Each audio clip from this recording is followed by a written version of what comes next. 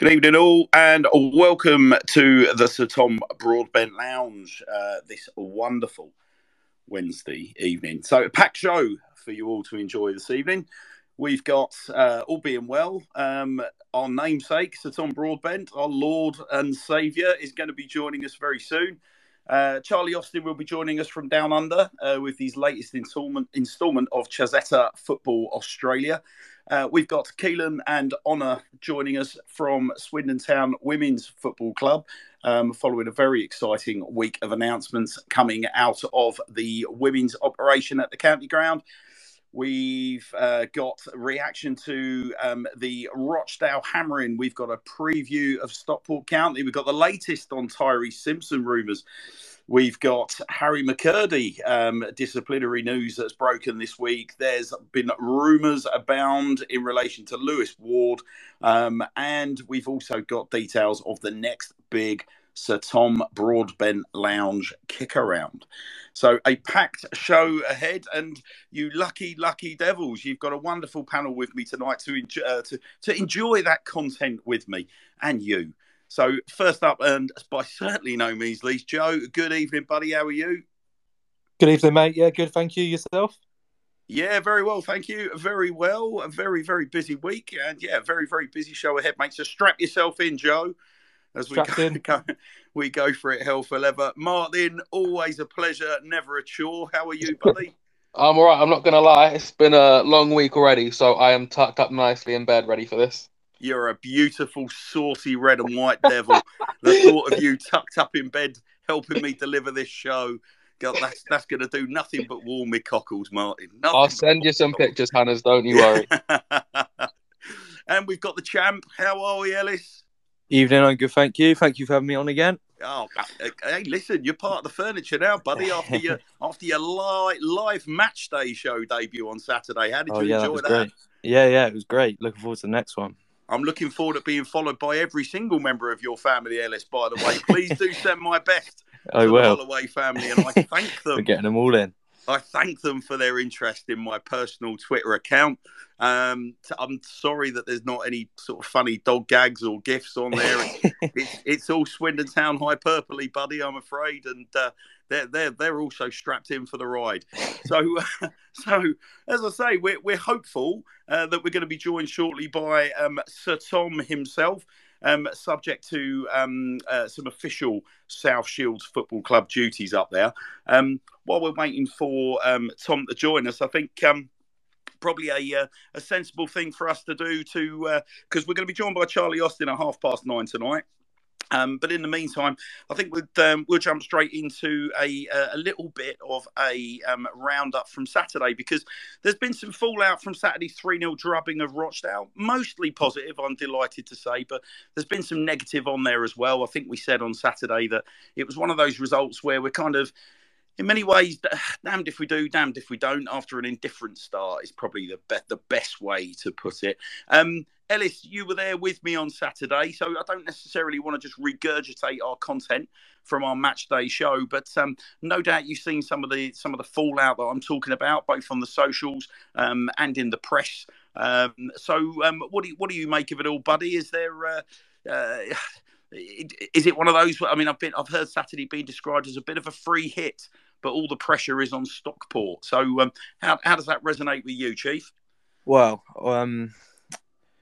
it was all, we spoke about this on Saturday, obviously, on Twitter. All of the response was going to be, oh, well, it's only Rochdale. But I think the way that we played as a whole is how we need to play every game. So, I thought we played very well Saturday. A few faults you could probably pick out. Like Ronan Darcy playing right back, he did a great job, but a few positional errors that he started with. But yeah, like I said, overall, I think it was a great game. Yeah, I think that's a fair assumption, Ellis. I mean, Martin, just to build on what Ellis is saying there, I'll get your view on this. I mean, from 1 to 11 for Swindon Town on Saturday. my take on it was a pretty mighty performance from the Reds.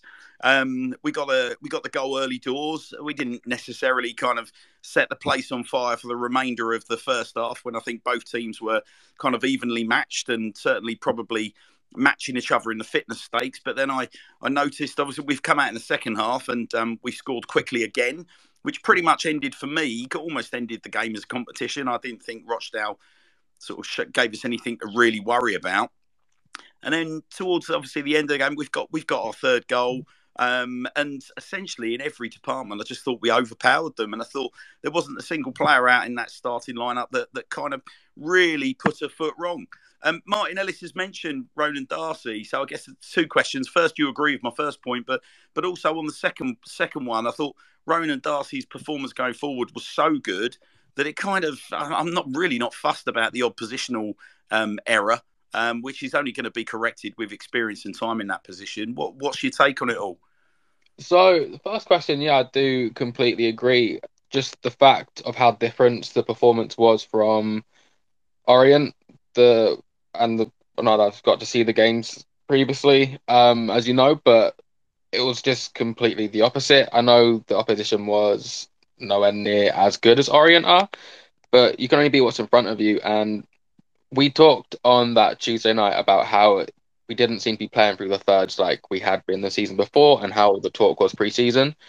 But just for us to have that ball on the floor and pass it around like we did, the movement, it looked so much slicker. You could see there has been progress. And if we can build on that, I think it can only lead to positives. And then Ronan Darcy, for us to play out the back and have someone like that who's so comfortable on the ball, his range of passing, his movement, the attacking positions he was getting into, I was so impressed with him. And you're right, he was out of position a few times defensively when we're out of possession, but that's his first game at right back. So I think it can be forgiven. And we're on the training pitch. He's young. He's got time to develop and learn.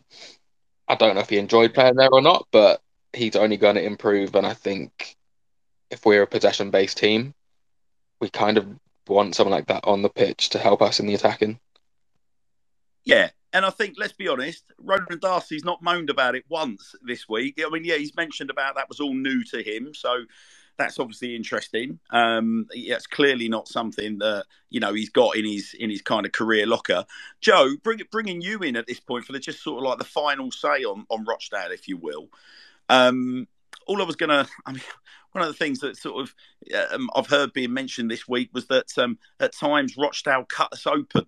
I think they had their chances. Do you think, am I underplaying it in dismissing any notion that they, quote, cut us open or made us look in any way, shape or form or embarrassed us? I mean, from what I could see, it was two teams going at it. The gaffer had talked about the fact that, actually Rochdale have got, last year Rochdale, I think they were second only to Swindon Town in the possession stakes. So they've got some technically sort of sound players. They were lacking cutting edge at the top and back end of the pitch. And that's obviously what's cost them last year. I think this year they created chances. I mean, I think, certainly at the county ground last year, they didn't look like a really, really bad side. But a lot was made of the fact that they had a couple of chances, Joe. What was your take on it? Were you expecting a complete shutout and Sol to do even less than what he actually ended up doing on Saturday? What did you think? If I'm going to be completely honest from the off, my girlfriend, in all her wisdom, booked a show in the West End for 2:30 on Saturday. So, I was getting tutted at by people surrounding us when I was checking Bet365 for the score every 5 seconds. So I've only seen the game, obviously, through a statistical point of view. I've seen the goals, I've seen a bit of the highlights, and there was a couple of sort of first half chances, I think, earlier on in the match, which could have been down to, as you say, Ronan Darcy or players getting used to certain positions that they'd not been accustomed to. At the end of the day, we hadn't won a game before this weekend, so yeah, it's hard to say, really, isn't it? But on paper, yeah, we should be beating Rochdale, but they hadn't won a game, we hadn't won a game. It's sort of a blank canvas, really. I think we've won this game now, so maybe we can have more of a expectation moving forward. Hopefully the wheels are sort of in motion now, but it's so early on in the season as well. They've lost all their games, but they could be mid-table. They could go for playoffs. You don't know. Well, listen, I mean, from my point of view, I think my closing gambit, I think on Saturday was, it was exciting to see Jakey Wakes continue his recent sort of emergence, if you will. What player? But yeah, exactly that. I mean, he's, like the Duracell bunny was the term that got used this week. He runs and runs and runs and runs. He literally thrives off of a defender's poor first touch, thrives on any half chance, and obviously that's how the goals come about on Saturday before any of us had even had a chance to take our first sip of Bovril, proverbial or otherwise. So I think that was exciting. But then obviously we had Saidu Khan was amongst the assists again. We've already mentioned Ronan Darcy. I thought Angus MacDonald probably had one of his more capable games as he continues to get himself back to full fitness and impose himself again on this division and on this team. Tom Clayton I thought was absolutely outstanding. I think as you work through that side and you start to look at our signings this season, for me, what's really encouraging, and again, I'm not going to get overexcited because yes, I understand it was Rochdale, but it wasn't just about Jakey Wakes. So 3-0, we'll no doubt have a little tuck back into that later, just to give sort of Stockport a little bit more context. But of course, tonight, the start of our show is all about the man, the legend, our Lord and Saviour, Sir Tom Broadbent himself. Tom, good evening, buddy. How are you? Evening, mate. I'm all good. How are you? Oh, listen, it's always good to hear your dulcet tones, Tom. It's always good to hear you, pal. How are you? How's life in the north? I'm loving it, mate. Loving it. It's just nice to be home. Do you know what I mean? Yeah. So obviously, disappointing for me. Done all the pre-season, and then the Friday before the first game, I got a little niggle in my quad. So I ain't even played in the league yet. So I missed the first 4 games, but I'm hoping to be back for Saturday. Yeah, well, yeah, it's a bit of a shame. I mean, obviously, there's been some people have been asking, Tom, because without meaning to do any kind of disrespect to your new club at all, and we'll come on to this to explain why I'm saying this and not causing them any disrespect. But when you've popped up at South Shields, so many question marks were posed as to why. I think just on the surface of things, South Shields isn't a team that just immediately pops in your head as one of the movers and shakers in non-league. And Yeah. You're obviously held to such a high degree, both in terms of what you did for us at Oxford, but also because people just know you're very, very capable operator at our level as well. So to see you crop up at South Shields, there's obviously a much bigger story, Tom. So we kind of wanted to get in that a little bit tonight. But obviously South Shields, Northern Prem, 7th tier effectively. How did the move come about, Tom? So obviously I had offers higher up, but a lot of them were like, I sort of made a decision quite early on that I just wanted to get up here and sort of settle. Do you know what I mean? At my age, obviously not. I'm not old. Do you know what I mean? But I just wanted to sort of get home, get settled, not be living too far away from home. And obviously, it's limited options up here. But obviously, I had offers a couple of hours away from home, and obviously, when I was at Eastleigh, I was living sort of 5.5 hours away, and I just thought I can't be dealing with living in like a clubhouse and things like that anymore. And obviously the offers that I was getting weren't a lot better than what Shields were offering me anyway. Yeah. Obviously I had to put the level aside, but the project that is there, like the ambition of the club, everything, like it's a full-time team still anyway, the only full-time team in that division. Yep. The managers, Kevin Phillips, everything's in place. They've got their own training ground. The whole project and what they're doing there, it's exciting to be part of as well. Yeah, and a very, very wealthy owner, Tom, you've got there as well, Jeff Thompson. Yeah. And I don't just want to talk about his wealth, but I mean, a very, very, very successful businessman in his own right. Yeah. Arguably, I mean, I haven't literally done sort of, the full surgery on his financials, but certainly it looks like the companies are turning over the same kind of revenues that our own Clem Morfuni's turning over, to give people an idea of scale. And he's part of the fixtures and fittings in the area as well, isn't he? Very well regarded man, Jeff Thompson. Yeah, he is. He's a really good guy as well. So, he's obviously heavily involved with everything that goes on at the club anyway. But yeah, it was kind of like I wanted to get my life sorted off the pitch as well, and it gives me a chance to get home quicker, get settled. I'm doing a financial advisor course at the moment as well. I do a bit of other work on the side, so it's just I sort of just got fed up of living away from home and putting my life on hold for for potentially maybe a couple of extra £100 a week or something like that, and I just didn't see the point. I just wanted to be settled and home. I've signed a 3-year deal, so I'm just happy, and I'm excited to get playing and hopefully get some promotions with them as well. Yeah. So you've mentioned. So Tom, you've mentioned your gaffer, and so in case anyone missed it, we are talking about the Kevin Phillips, aren't we? Supporters of a certain age will remember Kevin Phillips getting England caps and literally being sort of goal hungry at Sunderland in particular. What's Kevin Phillips like as a gaffer and as a man? How have you found him so far? Appreciate he's your gaffer, so yeah. No, he's really good, honestly. And he joins in a little bit in training. He's still. I reckon he could still put his boots on and play, especially at the level we're at as well at the minute. So, he's decent.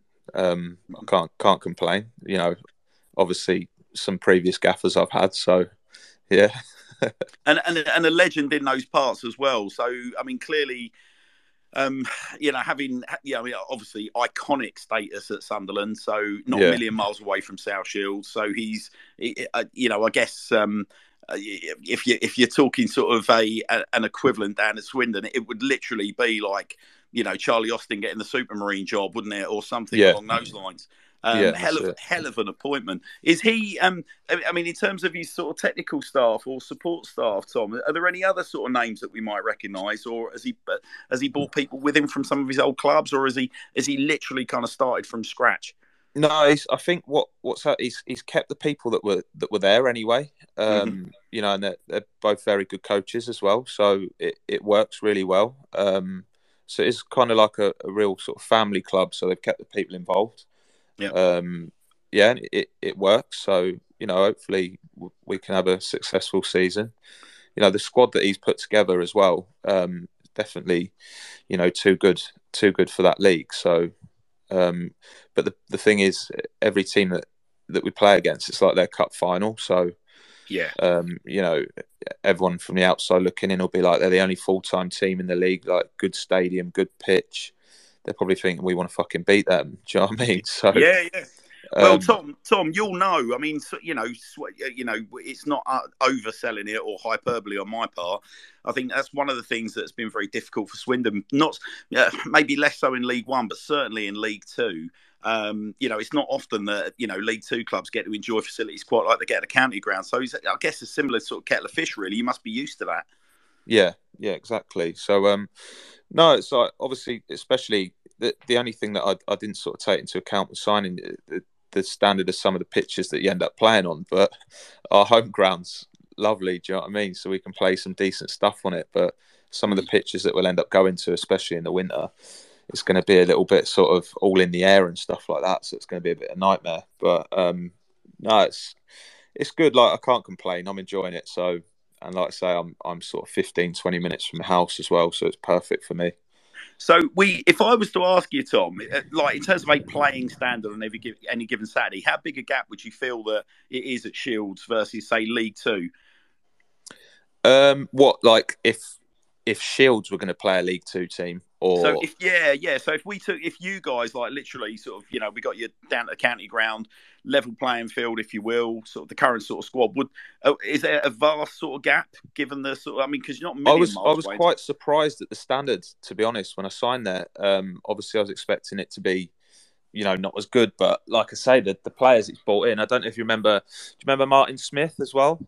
He's at South Shields. Yep. We've got Michael Woods, Gary Liddell, all players that have played in the league. So, good players. We're a decent side. I like to think we'd give a good account for ourselves at least. Do you know what I mean? Yeah. And you've been wearing the armband as well, Tom. I appreciate, as you say, you've been injured, but we've all we're all retweeting pictures of you wearing the armband in your new kit. Yeah, that was just in pre-season. Obviously, the skipper wasn't playing at the time, but yeah, it's always nice to wear it anyway, isn't it? Yeah, of course it is. Of course it is. Well, it won't be the last time, mate. We're going to be campaigning for it. Stretched it out a little bit for him. It's a bit baggy on him now. You've been on those gains, mate, haven't you? You've been on those gains in the gym while you can't get out on the pitch. So listen, as you well know, Tom, we've been campaigning to try and see whether we can get up to see you guys en masse. And plans are going to be afoot. So we're going to be working closely with you on a date, which clearly dovetails with as you'll appreciate, we've been knocked out of the League Cup, which gives us an opportunity. It's a bit of a trot for a midweeker. I think what will probably happen, we'll see how the FA Cup goes. Obviously, we're likely to get to at least a semi-final this year, Tom, so you might have to be patient. But a blank FA Cup weekend or something along those lines, I think, is going to do us a treat. But, mate, I promise you, the sentiment is sincere. We're going to get up to see you. Yeah, mate, I'd love that. It'd be wicked.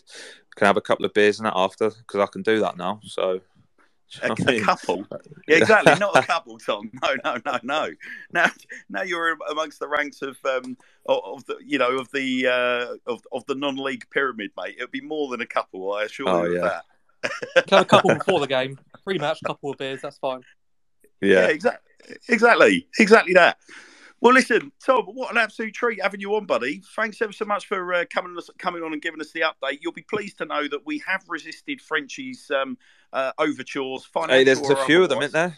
Yeah, they're all at it, mate. Yeah, they're all at it. Lewis Ward thinks that we should be renaming the show. Charlie says that we should be renaming the show. And Frenchie's applying significant pressure. So, as you were well aware, at the end of last season, Frenchie basically said, look, I'll tell you what, I'll give Swindon Town another year if you rename the Sir Tom Broadbent Lounge. And no, he didn't say that. I promise you he did. As God is my witness, I promise you he did. And in fact, I've got witnesses on this show, Tom Broadbent. He gave me a threatening... Did he sign another year anyway? He signed another year anyway, didn't he? Yeah, he signed on for another year, so hence he's applying the pressure. And he said it on the show. He's like, "What are you playing at?" It's like, I thought we had an agreement. So listen, Tom, we're fighting the good fight for you, mate. Don't you worry. No, I appreciate that, mate. Tom, as always, mate, we love you, pal. So keep in touch. Love you too, mate. Take it easy. All right, dude. Take care, Tom. Bye. Ta-ra, mate. Bye now. Our Lord and Saviour, Joe, Martin, Ellis. What more can you say about the big man? What more can you say? Nothing more we can say, is there, than name a show after him? He deserves it. None of the others scored against Oxford yet, so it's all about Tom Broadbent. Well, see, this is the thing. It's like, you score against Oxford, and then you come on, you effectively score 2 against Oxford, and then you put that challenge. Smith would have a bit of an argument there. Well, he can argue all he likes. I think we all know the truth. That goal doesn't happen if it isn't for Sir Tom, so he gets the credit, he gets the name of the show. That's true. He's stuck around for us, so. And listen, as much as we all love Frenchie, he's something's got to happen this year, hasn't it? Something iconic has got to happen this year in order for us to even consider it. And even then, it would be nothing more than a passing consideration. Just a quick one there. I see my man Vincent Harper's listening. Watch out for him in the Football League soon, by the way. Oh, really? Yeah, watch out for him. Some player. What can you tell us about Vincent Harper, Tom? I lived with him for a year. He's like my son. Ping his number over some player. Injury. Well, listen, Vincent, I see you in that listener list, mate. I see you in that list. I'll tell you what we're going to try and do right now. Get him on. I'm inviting you on, Vince. I'm inviting you on. Come and say hello, Vince, and tell us all about you. Because, listen, we still got a week in the window. He's going to be nervous now, He's going to be nervous. He'll be saying to himself, right, what can I say? What can't I say? I'm talking to the big boys from the Sir Tom Broadbent Lounge. I've got to maintain my professional boundaries. Now, come on, Vincent, don't be a shrinking violet. I quite like the idea of seeing a red and white scarf around his neck for a start. That blue and white one looks all right. Hey, you never know. One day. He's just sent me a message of crying faces. He's nervous. Vincent, come on, Vin. Come on, Vincent. Listen to our sort of dulcet tones, mate. We're a safe bunch. We'll look after you, pal. That's an open invite. We just need to hear what you're all about, given Tom's really talked you up. He said he's way too nervous to hop on. I situation. Well, listen, Vince.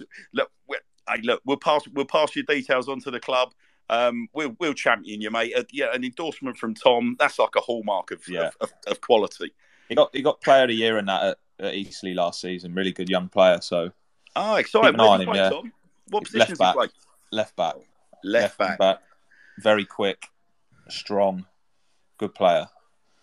Quick, strong, good player, left wing back. So we've got Ellis and Reese both out injured. We've got Fraser. Fraser's just come in. He's, to be fair, top quality. But can we argue he's now more of a centre back, lads? I think we possibly. But can we? I'm just trying to find an angle for Vincent here, because we're right. Once all the boys are fit, we're all a bit overloaded on the left hand side, aren't we? I'll take the agent fee when Swindon sign him as well. So. You do that, Tom. Don't you? All right, worry, I'll leave mate. you guys to it anyway. You're a ledge. Thanks, Cheers buddy. again. See you, mate. Bye. Ta-da now. Right, well, there you are. Wow, Agent Broadbent. So it's fascinating though listening to Tom, Joe, isn't it? From I think most people. I think when Tom sort of cropped up at South Shields, I think there was a certain sort of air of surprise because South Shields that's a big step down, and I think we were all of the opinion that actually, given especially some of our deficiencies at centre back last season, that Tom's one of those players you're thinking surely you'd at least have him in the squad, would you not? And I'm not just saying that because we've named a show after him and putting all banter aside. Whether it was realistic or not that Tom would come back to Swindon Town, it was more about the level. So to see him sort of crop up at South Shields was a big surprise. But you start scratching beneath the surface. And I mean, he's mentioned it there. They've got a guy that owns South Shields that certainly would appear on paper to have sort of comparable levels of wealth to Clem Morfuni. Real good standing as a person in the community up there in the northeast. And then on top of that, you've got Kevin Phillips as a manager as well. So like if you start to look at like real ambition in the non-league levels, I mean that's saying a lot, isn't it? Oh, 100%. It's up there. I mean, on paper, like I say, you see essentially the net worth of the club in terms of who owns it. On paper, Kevin Phillips is one of the best strikers this country's seen for the last 20 odd years. I mean, it's certainly a name. It's an attractive proposition, and I think if he can get one of his hometown clubs, if you like, even one promotion, he's in the National League North. It's not a bad standard of football. Obviously, one more promotion on that, you're in the National League, which to me is very, very close, if not kind of level with League Two. So it's not a million miles away. I mean, I've got no doubt in my mind about Tom being probably the best player in that squad.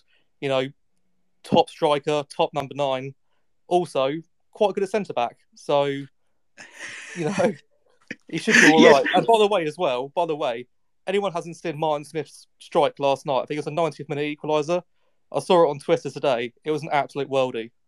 So Martin Smith was really interesting for us, wasn't he? Really interesting because he started off, I think it was his debut, maybe the next game. Everyone was like, oh my God, we've got an absolute... It was his debut when he hit the bar from the halfway line.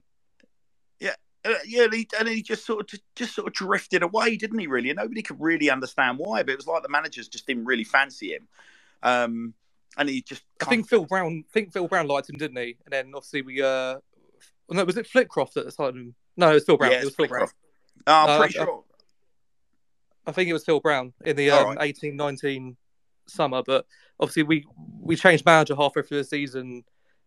Richie Wellens brings in Canis Carroll and Danny Rose, and then that's kind of that for Martin. So he's one of those players. I think he suits a certain system. I think if anything, what you could say of Martin Smith is he knows how to strike a football.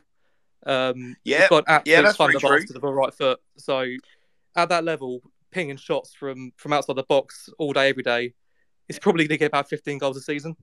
Yeah, but then you've also got, I mean, Tom mentioned players like Woods and, Gary Liddell, vastly experienced, particularly towards the end of his career, like the lower 2 divisions.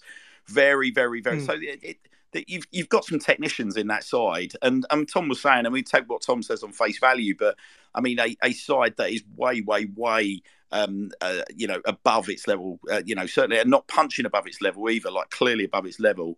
But the point I think as well, when sorry, mate. I was going to say when you've got professional players like my local side Farnborough last season, same tier as Broady's player now. So Broady played for Farnborough a few years back, but they had last season. They had Ricky Holmes come in from obviously ex Charlton, Barnet. They had Sam Deering come in, who's ex Oxford, and played a lot of games at National League last year. I think Mitch Brundle as well. Like they had a load of players come in who are used to playing at least a National League standard, and you can really see the difference. So I think it's probably going to be a similar story at South Shields, and with them training full time as well. I mean, that's an extra helping hand, isn't it?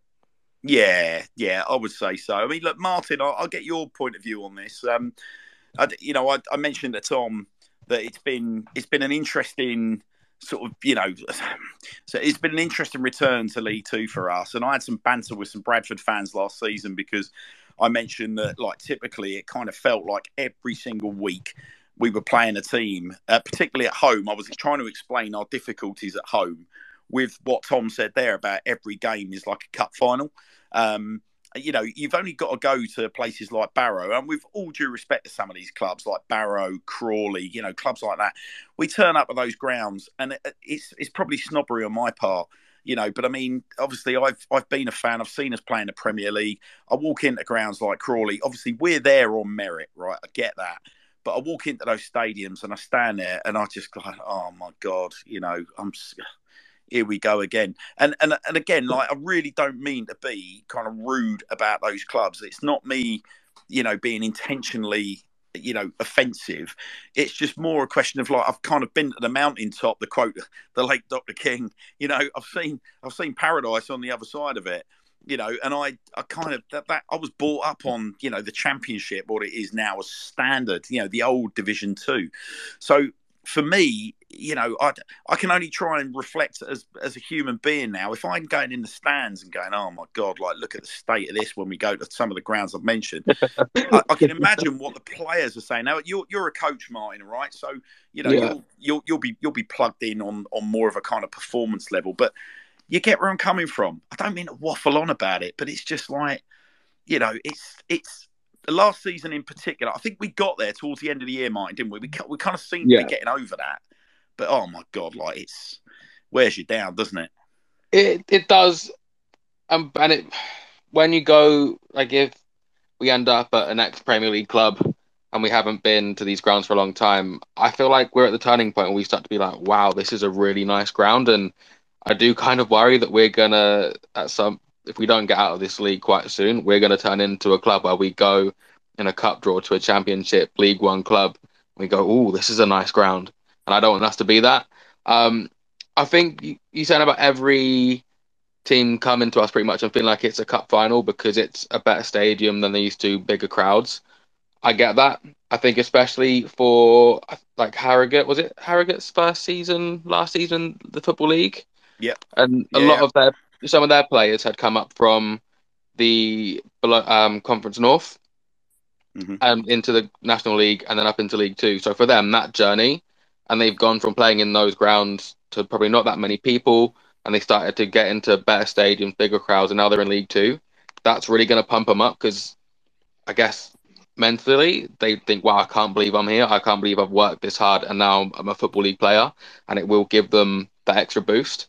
So I think that does play a big part of it. I don't think it's just the fact of, oh, this is Swindon, they used to be in the Premier League. I think it's very much, this is a big crowd, big stadium. I cannot believe I'm actually here. I've worked so hard for this. Yeah. Well, it's an interesting one. We'll bring Charlie's joined us. Charlie, good evening, money. Or good morning to you. How are you down there?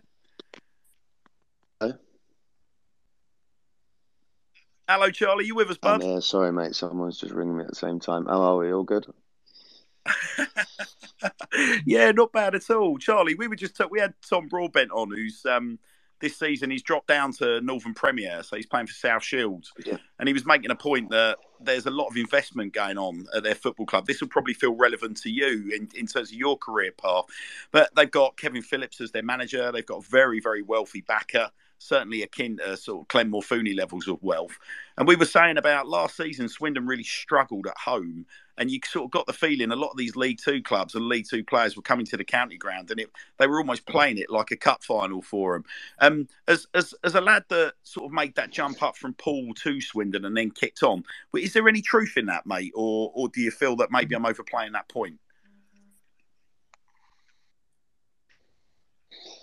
There's a lot of money in non-league, Mark. There's a lot of money in long league. I know everybody thinks, oh yeah, we're playing the Football League. There's certainly have a League Two pay money and all this kind of nonsense. Let me tell you. I guess so, yeah, because you come and you want to play at a big stadium and you think, right, the opportunity to play in front of a historic club in a certain way with Swindon Town, and it's the same as when you go anywhere, really. There'd been probably, 4 or 5 clubs, would there have been maybe more in League Two at the time last year?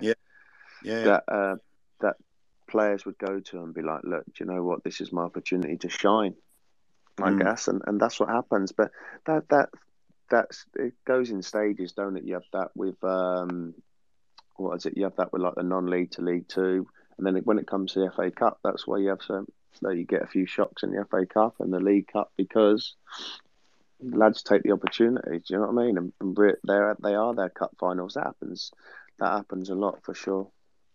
Yeah. All right. Well, listen, you're having a busy time of it down there, mate, aren't you? Have you? So Fraser Coast, 3-day training camp. Have you set off for that yet? Are you there yet, or?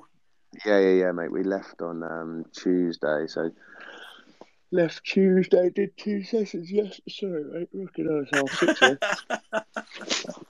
Charlie Austin pre-coffee, ladies and gentlemen.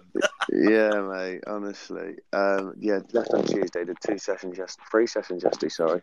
And then I'm doing the same again today, and then 1 on Friday. Then we got a game on Saturday, and then we go back now. No, it's like any training camp. We need to do it. We need to get the weekend, but we've got a quarter-final cup competition next Wednesday to play in. So it's like we need to get the work in somehow, but we also got to have one eye on the cup. Yeah, and without being disrespectful, the sort of Football Queensland Select 11. Are they going to be much of a match for Brisbane Roar? Like, what sort of competition are you expecting, buddy? I have no idea, but I don't think they're going to be any good. Yeah, okay. Open training sessions as well, I understand, as part of your itinerary. It's more for like the kids. To be fair, it's mad over here. Like I found, Mark, and for everyone, like football in the schools is massive. Yeah, see all the kids playing football, and as soon as they get to like 15, 16, all the AFL people just take the best ones, the most athletic ones. Do you know what I mean? Yeah. So then you have like then it's quite tough then because they kind of lose their way as such. But like I said, I don't know if I mentioned it to you before, but listen, for football in this country is a big 9 months. The soccer is qualified for the World Cup. And then next summer, the Women's World Cup's here. So if football's going to grow in this country, it's certainly going to be the next 9 months. If it doesn't, then it's got no chance. Yeah, gotcha. Do you have to mind your P's and Q's for the opening training sessions, Charlie? If we're being really honest, like throughout your career, you've done a few of them. Are you told like, come on, lads, watch the language? No, I mean it's like just a bit of common sense. I think, especially when there's kids about. Do you know what I mean? Yeah. When there's loads of kids about, it's not too bad. When there's like 10,000 fans booing you and calling you every name under the sun, I don't give a shit. And you mentioned obviously before we speak next week, you got the small matter of the quarter. I think it was the quarterfinal against Adelaide United, right? In the Aussie Cup. That's it, mate. Yeah. A bit of a tough one. Yeah, they're a decent lineup. Got some half decent players from what I understand. Yeah, I think they've got a few. I think they've got a couple of Socceroos in their team, and listen, it'll be a tough game. It really will. But when you're in the cup competition, anything can happen. We need to play better opposition going towards the A-League, and then listen, we've got 4 weeks, I think, until the season starts. That's the only downside, Mark. The cup competition's great. But Jesus, it takes so long until the league starts, like October. Feels like I've been here forever. I've only been here 5 weeks, not even played you know what I mean? Just because you're back home, it's like, right, it's 5 weeks, it's 6 weeks. The season's going to start. We're ready to go. Here it's like 9 weeks. It's like, Fucking hell, it's ages. And Charlie, you've since sort of talking to us about Swindon Town not being able to score a goal, we've got now managed to score 5. So did you? I did. Well, obviously, we lit the touch paper on Saturday. We dispatched bottom of the table Rochdale, 3-0. Scored after all of 20 odd seconds, and then turned the screw. What I mean is, did you pick up on any coverage, mate, down under in terms of our action at the weekend? The 3 against Rochdale, I did. The lad, here's a funny one for you, mate. So the lad who scored the first goal, Jakey Wakes. Yeah, I have been informed, and he wasn't very good, by the way. I've been informed by Steve Hooper that he used to be my boot boy at West Brom. He did indeed. He's told us this, mate. He's been very open about it. Well, he wasn't fucking any good. No, I didn't even know. No, listen, do you know what? Probably playing Rochdale come at a great time for the club, because it was a great time, but it could have been a sticky one, if it didn't. Then obviously we didn't get the result, because Rochdale, let's be honest, they're in a club that's in a sticky situation, and not a great situation at the moment. They have no manager. The players look very low, and when you come down to Swindon Town, if you're 1-0 down after 20 seconds, you think, oh, here we go again. Do you know what I mean? So I think it was a fantastic start for the club. It probably settled a lot of nerves that were in the stadium at the time. And then for the team to go on and play the way they did, move the ball around, score 3 goals at home in front of the crowd. How many was there? Was there a few there this time, Mark? Was it 8? Good 8, yeah, good 8,500 in the ground, mate. So that's what I mean. So that's what I mean. So it's going in the right direction. It's going in the right direction. But like I say, it's patience. You've got the first one done. They won 3-0. Let's move on now. And then listen, it's a tough one on Sunday against Stockport. Like that's not going to be easy. When I spoke to you at the start of this, when I come on, Stockport are a team that pay big money. Like they pay big money in the conference last year. They really do. They're going to be up there fighting this year to try and get. I don't know how the results are, but going on the club and the money that they've been throwing about, it wouldn't surprise you that they're in the mix this year of around the playoffs or whatever. But it'd be a tough game. It's a tough place to go. Stockport, the pitch is always not the best. Like they still play at Sale rugby place, don't they? They all share the ground. I remember going there once with Bill when I was at Swindon. The game got called off. Pitch was frozen. Got called off at 7 p.m. Oh wow, horrendous, mate. Yeah, I think they've had a really indifferent start. I think there's a lot of expectation on Stockport, and whether that's weighing them down or what, I'm not sure. They basically won 1, I believe, lost 4 of their games. They've not scored a lot of goals. So, but at the same time, that you mentioned that not your vernacular, but essentially you've alluded to Rochdale being a bit of a banana skin potential on Saturday. Yeah. I think Stockport away has got banana skin written all over it for me.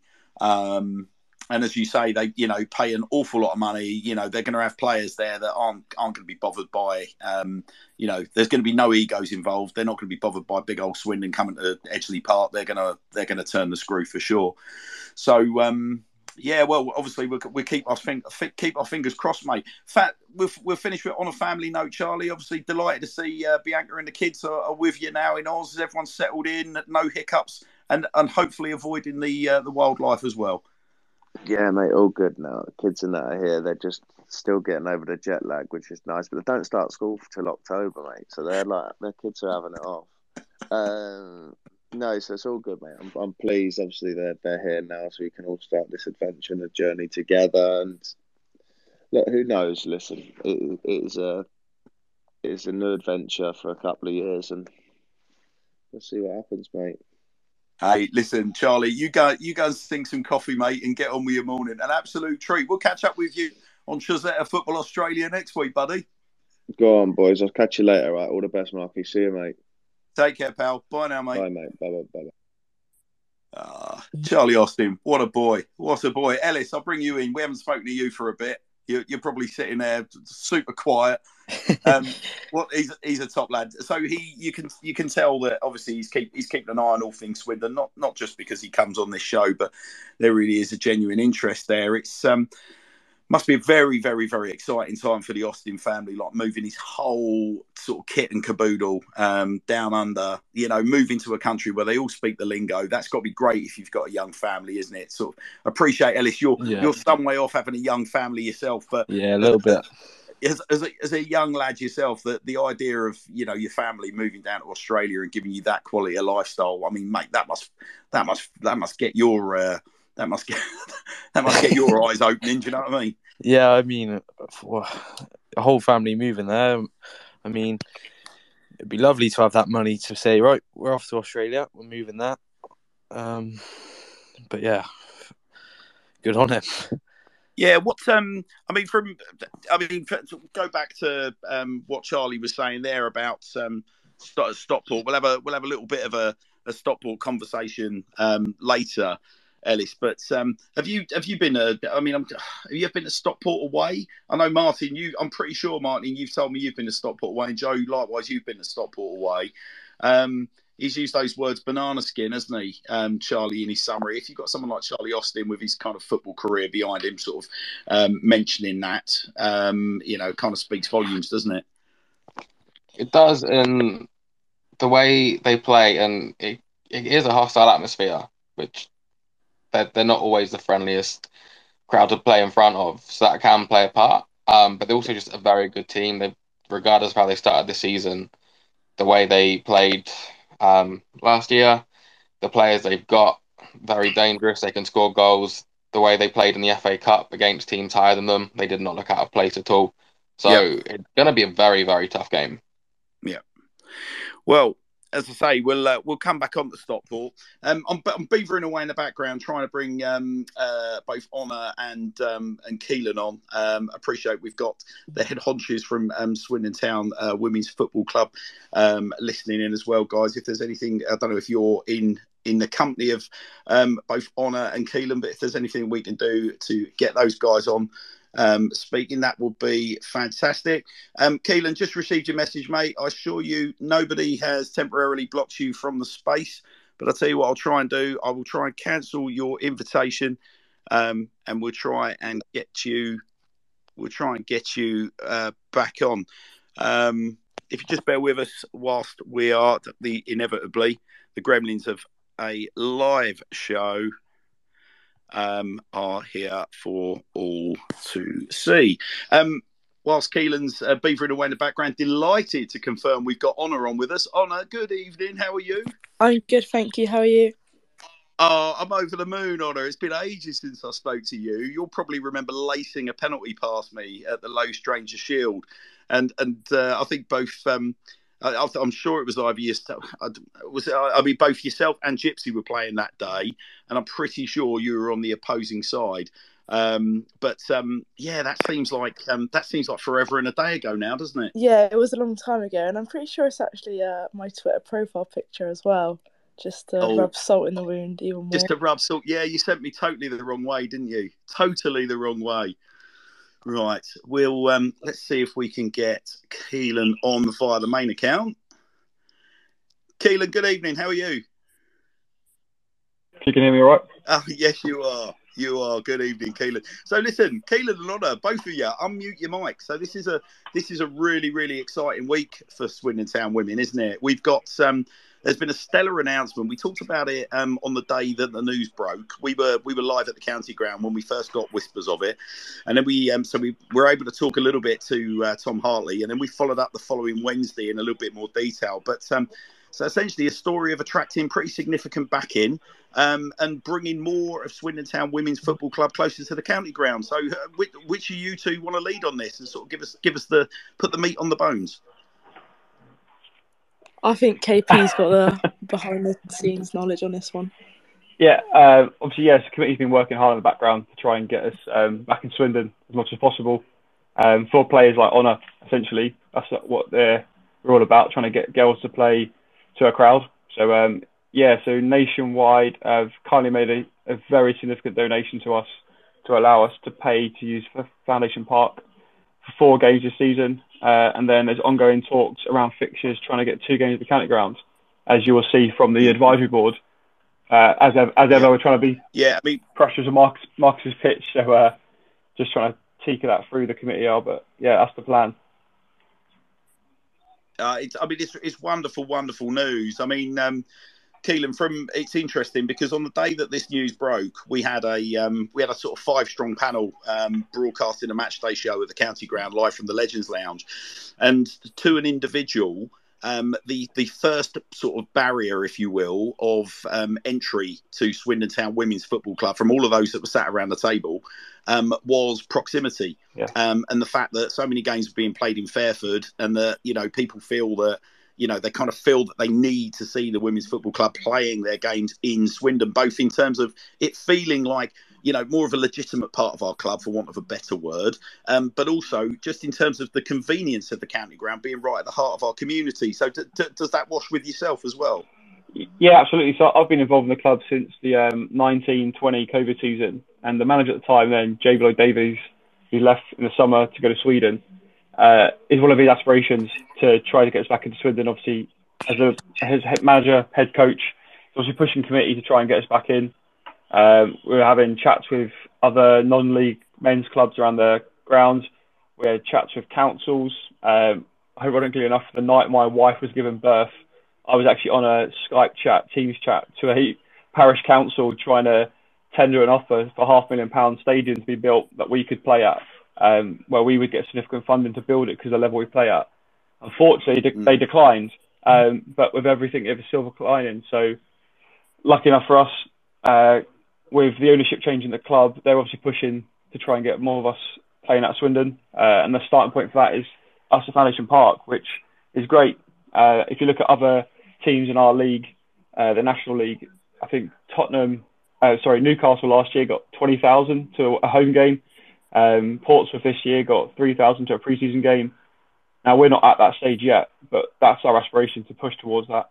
So the starting point is to get a couple of hundred at Foundation Park, and then obviously if we can get a couple of thousand at County Ground, we get a game there, that will help us to say that this is financially viable, and therefore there's a reason for us to be playing here, rather than it just being a show for the sake of it. So, Honor, I mean, we go back to mine and your glorious match at the County Ground. It's one thing playing at the County Ground, isn't it? An empty County Ground.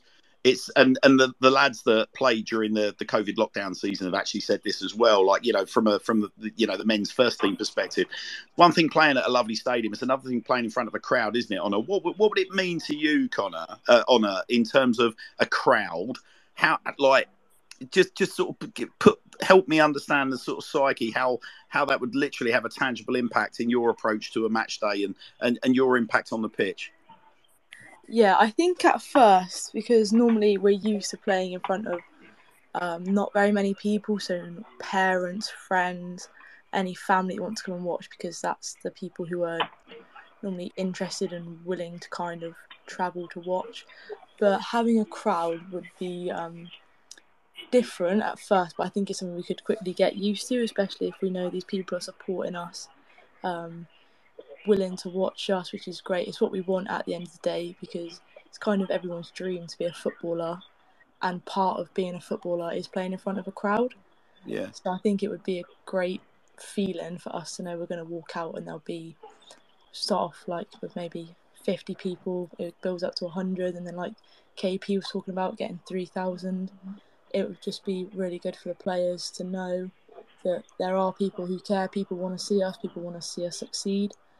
So in terms of mentality, I think it would actually do us well and be a good thing.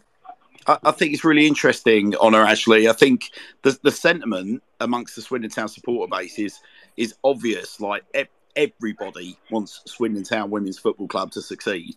You know, everybody that goes to a game, I think if you did a straw poll, you know, you're going to be very, very surprised if there is a number that gets anywhere out of single digits about people that don't wish you any well. The trick is obviously, you know, converting that sort of like, you know that goodwill into active interest. I mean, from your perspective, Honor, as a player, what do you feel are the boundaries of entry for football fans? Because you're a regular attendee, obviously, at the County Ground, watching, you know, the first team.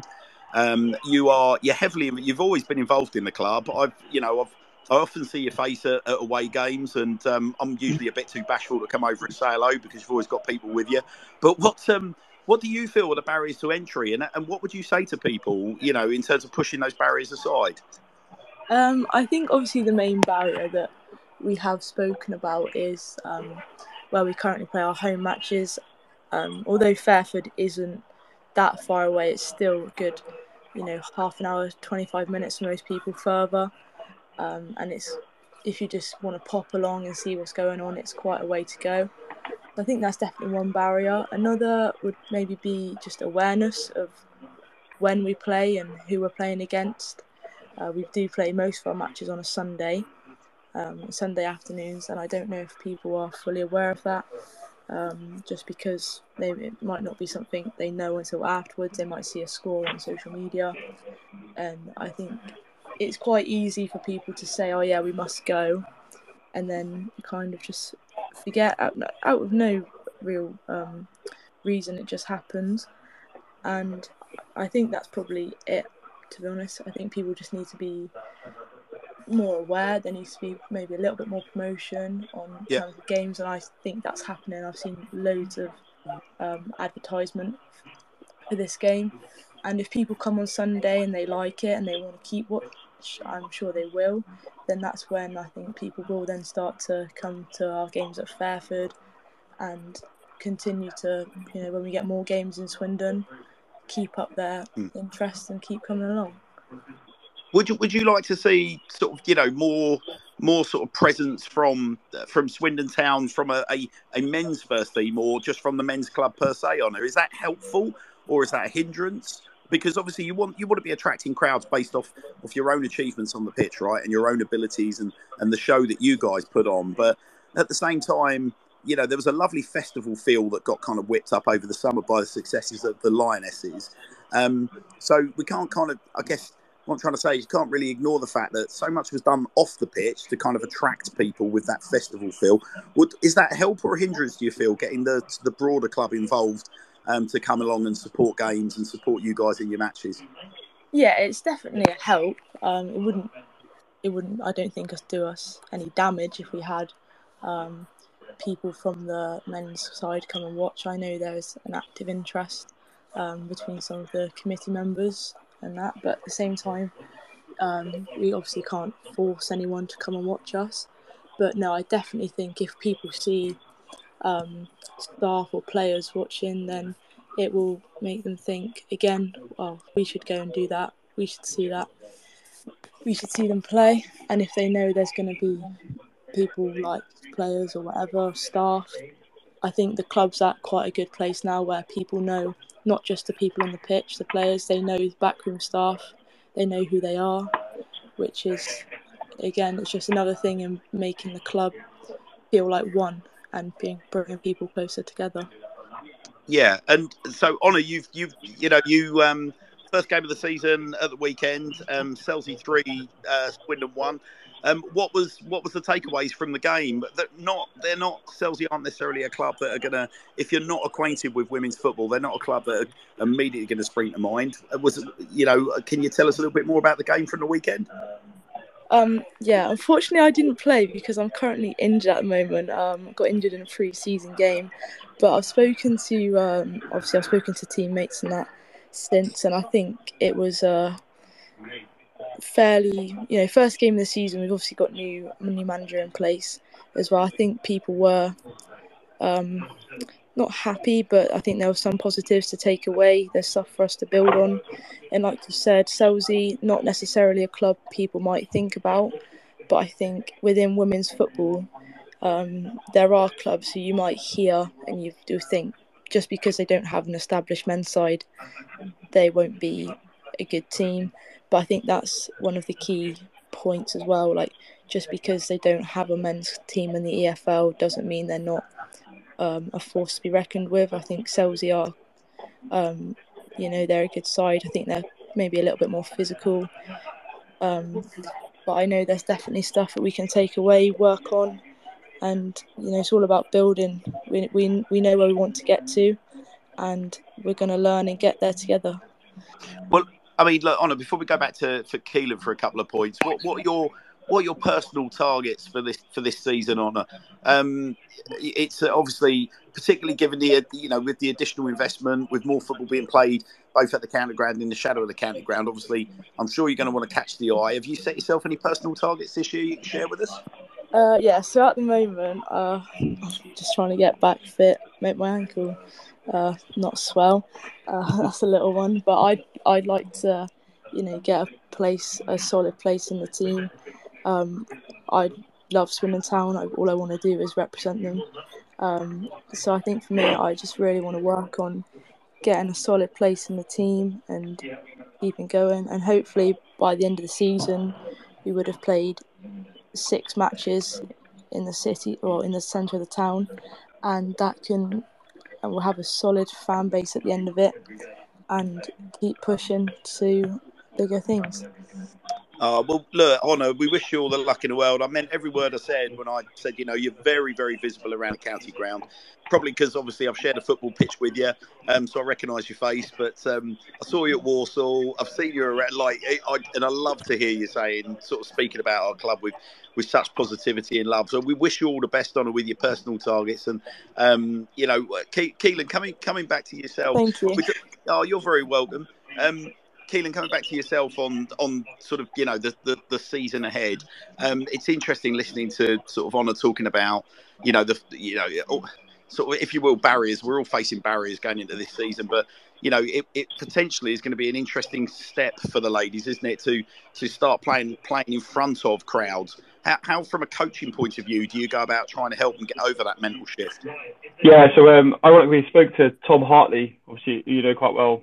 Came on this year's Director of Football. We've spoke about sort of like the resilience piece over this week, similarly to trying to get girls to come and do things like this, put themselves out there in the crowd a little bit. There's still that sort of aura about women's football from certain aspects of culture and society. So I'm not sure if that's a barrier that's in their mind, but trying to get our girls to be a bit more on the forefront and used to talking in front of people about their ambitions, like Honor's talking about there. What sort of Sorry, Keelan, but you talk about an aura. What exactly do you mean by that? I mean, like, obviously, if you put YouTube tweets up or comments and stuff like that. So I'm not sure if that's. I haven't spoken to the girls actually. Ironically enough, we're talking about it as staff of how we support them. So obviously, some of the girls are quite young, 16, 17, 18, 19. So for them to come on publicly and talk, I don't know, maybe they don't feel comfortable doing it. So that's the first stepping stone. Can they be comfortable in a thing like tonight? And then can you then be more comfortable if you have a crowd, like Honor said, I think we played at the county grounds in the 1920 season, and we had 350 people there. And on average, we got 80 to 100 to our games that season. So if you take that to the next level, where you got 200, 300, 400, can the girls still focus on the role they've got to do, which is just 11v11 on a football pitch? But they've got that extra atmosphere they've got to deal with. So that's something that we have to focus on this year, especially if we are trying to improve our numbers at games. We still need them to go and perform, because if you're not really that well versed in, there's obviously we play at the 4th tier, so we're in the top 100 teams in the country. So the girls play at a very good standard. So like I said, there's a spread of fans that go to games at this level. So if we want to take ourselves into that next level, that's one of the things that's going to come up against them. And we have coaching staff, don't have to do the tactical side, but how do they socially deal with that, psychologically deal with people on the sidelines shouting at the pressure that will come as they go up through the tiers, hopefully. So yeah, something we need to consider. Yeah. But I don't know if all the answers. That's why someone like Tom Hartley's brilliant to have on side, because he's got a lot more experience in terms of that than I have. Yeah. It's been a very, very interesting, another regrettably interesting week of debate around the women's game, but off the back of Graham Souness's comments last week, rightly or wrongly, the context of which they were taken. I mean, to what extent does that affect the psychology of the girls? Do they just go out on the pitch and get on with it? And is it more, is it like, for want of a better word, the kind of, do they leave the circus off the pitch for other people to deal with? Or is that something that affects them when they're in the changing room, lacing up the boots, going out on the pitch? No, I don't think so, because I think you don't go to watch a women's game unless you are enjoying it.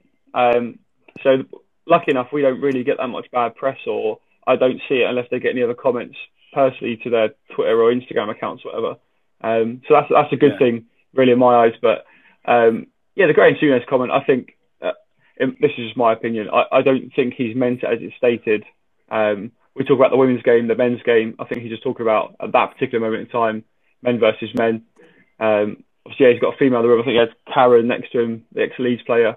So, yeah, I don't know. I think they can take that a bit of context. I think sometimes it's when it's intentional, it's a bit different. But lucky enough, like I said, I've never seen anything like that at our games, because people that come to watch our games are quite happy that they want to be there. I think I'll speak to Tom as well, because his wife works for the Women's Euros. So I'm trying to get some data on the people that go to watch women's games compared to men's.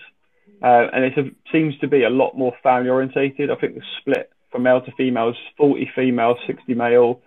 I think it's about 30% under 16s, which I don't think is comparison in the men's, either League Two or Premier League. So I think it's a bit more family orientated and friendly.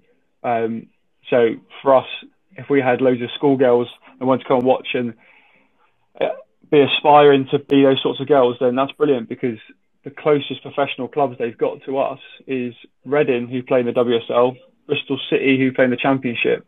And then after that, everyone else is in our league, National League, whether it's Premier or Division 1. So if they don't want to travel to Fair for 25 minutes to go and see a professional game, you've got to travel an hour.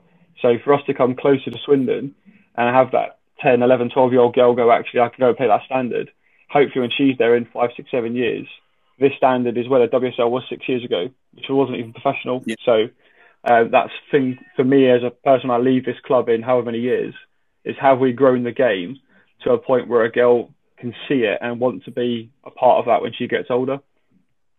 Yeah, for sure. I mean, I guess here's an interesting question for you, Keelan. So it kind of links into the question that I just asked you, really.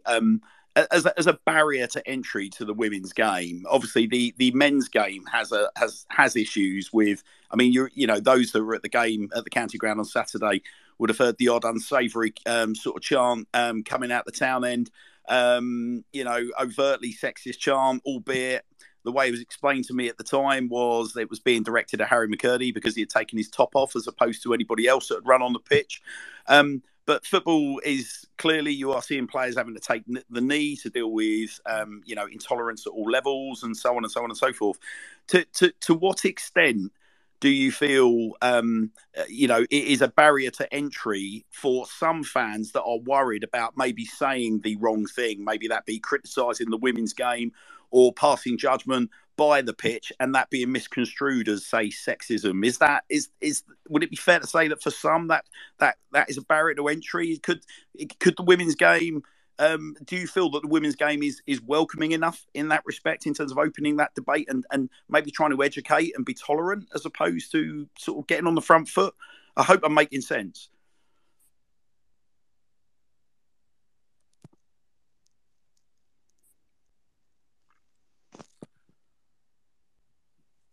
Oh, I don't know whether the show has dropped out, so let's just try. And Joe, I'm going to see if I can bring you on. Joe, can you hear me? Yeah, loud and clear, mate. Okay, it appears we've lost Keelan there, which is a bit of a shame. While we try and get Keelan back on, Joe, we're just talking about the women's game. I don't think that there is a problem in the women's game. Am I still here? Oh, Keelan, brilliant. Sorry. Sorry, I don't know if you got the tail end of my question there, Keelan. I did. I don't believe there is a problem in the women's game with necessarily intolerance, but it's a very, very sensitive topic of debate because we've gone from sort of none of the media covering women's football to then suddenly we've gone from famine to feast, and we're getting so much wonderful football to watch. But there is, you mentioned it the weekend, the Souness sort of conversation opened up a very, very interesting debate around tolerance, around ignorance, around people just making innocent comments and those being taken way out of context, or actually people sort of questioning whether or not that was an innocent comment. Is to some, I mean, I would imagine if I'm of a certain mindset, Keelan, that to me might feel like a barrier to entry. But as I say, you got my question. I should probably let you answer it. I was just saying that obviously I didn't hear. I watched the game on Saturday. I was there with my boy because my wife's the first team physio for the men's. So didn't hear anything from the town, so I'm not exactly sure whether it's at McCurdy or someone else on the pitch. I can only assume what you're getting at there, but yeah, I think in terms of is it women's game, I don't know, is it more sensitive or not? I think obviously with sexism or comments, things like that. Obviously, I'm a male, so it's difficult for me to comment. I can only have empathy with scenarios where girls have gone through, whether it be, obviously we've had some of our players play boys football when they were younger, and then they get to an age previously where the FA said, you're a girl, you need to now go and play women's football. Well, actually, that girl was doing really well on a boys' team or mixed team at the time. And obviously nowadays, I mean, you look around Wiltshire and there's girls age groups from 5 to 18s. And then in terms of match-going fans to go and watch a game, yeah, I think the best way is to go and experience it. So, like obviously you said, we've got a game at Foundation Park on Sunday. Bring your daughters or sons down and experience it. And obviously, I'm a Arsenal season ticket holder, so I've been to games for a few years, and I stand in the North Bank. I've been to Swindon Town games when I'm right next to away fans, and you get different atmosphere depending on where you sit, whether it's more family orientated, more right next to away fans, depends who you're playing. So yeah, I think that's just football, though, isn't it? It's what's the word I'm looking for? Very atmospheric, very passionate. So I think in the women's game at the moment, still it's very family orientated. Whether it'll go that way, I don't know if the people that watch it change. But at the moment, it's definitely a game where you can bring younger kids and there's not a fear. I don't think the game's overly sensitive. I think sometimes things might get taken out of control. I think, but again, when comments are made that are genuinely trying to be hurtful, and that just needs to be nipped in the bud as it is, and then moved on from. Yeah, I mean, maybe I guess I'm sure it's something. One of the benefits, I guess, of Swindon Town Women's Football Club sort of being at the pitch they are with crowds is that if there is anything that is said that is way, way, way out of kilter, that can be quickly identified, and hopefully individuals, if it's at a stage where it's acceptable to educate, then they can be dealt with and ignorance can be educated. But equally, if it's something that's way, way, way over the line, then obviously that can be passed on to the authorities. They can be dealt with accordingly. But, well, I mean, listen, I mean, I said to Tom, Keelan and Honor, I'm really, really thrilled that there's this wonderful groundswell around our women's football club. You know, the more football coming out of Swindon Town, the better. But yeah, as I said, I'll take you right the way back to my very, very, very first point when we sat down and we first got the conversation rolling with Tom about the women's football club and what's happening with Nationwide. The big point from everyone around the table, everybody chipped in and said it's critical that the women's football team are playing their football either at the county ground or within the vicinity of. So congratulations, guys. I mean, it's a huge step. We're really, really, really excited. Lark Hall on Sunday, obviously. Is there anything, Keelan or Honor, you want to tell us about Lark Hall? And is there anything you want to say to Swindon fans ahead of that game? Is Honor still there? Yeah. Yeah. Go on, Honor. Hit us with your big. Hit us with the big rallying call. Yeah, bit of a local derby, and had some exciting action-packed games with them last season. So hopefully can be the same, but in our favour. Well, that sounds good. So we're talking Derby Day territory. And I mean, really, obviously, Keelan, I guess more of the same, really. Honor's very, very, very sort of put it so articulated it so well during this segment.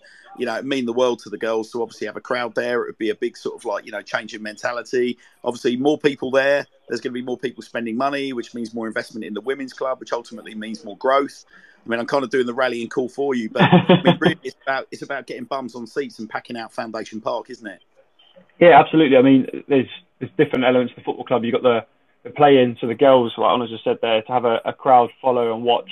That's one element of it, and absolutely that's the most important bit, to give them the experience of playing in front of a crowd. And like Honor said, it's the local derby. So for us, our local teams are Larkhall, Keynsham out of Bath, Portishead in Bristol.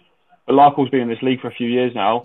Portishead's come up last year, and Keynsham came down this year. So we played them twice last year, won 3-2 at our ground and lost 3-2 at their ground. So really tight games. So for us going into this game this year, this is if we want to get somewhere in the league, it's a must-win game for us.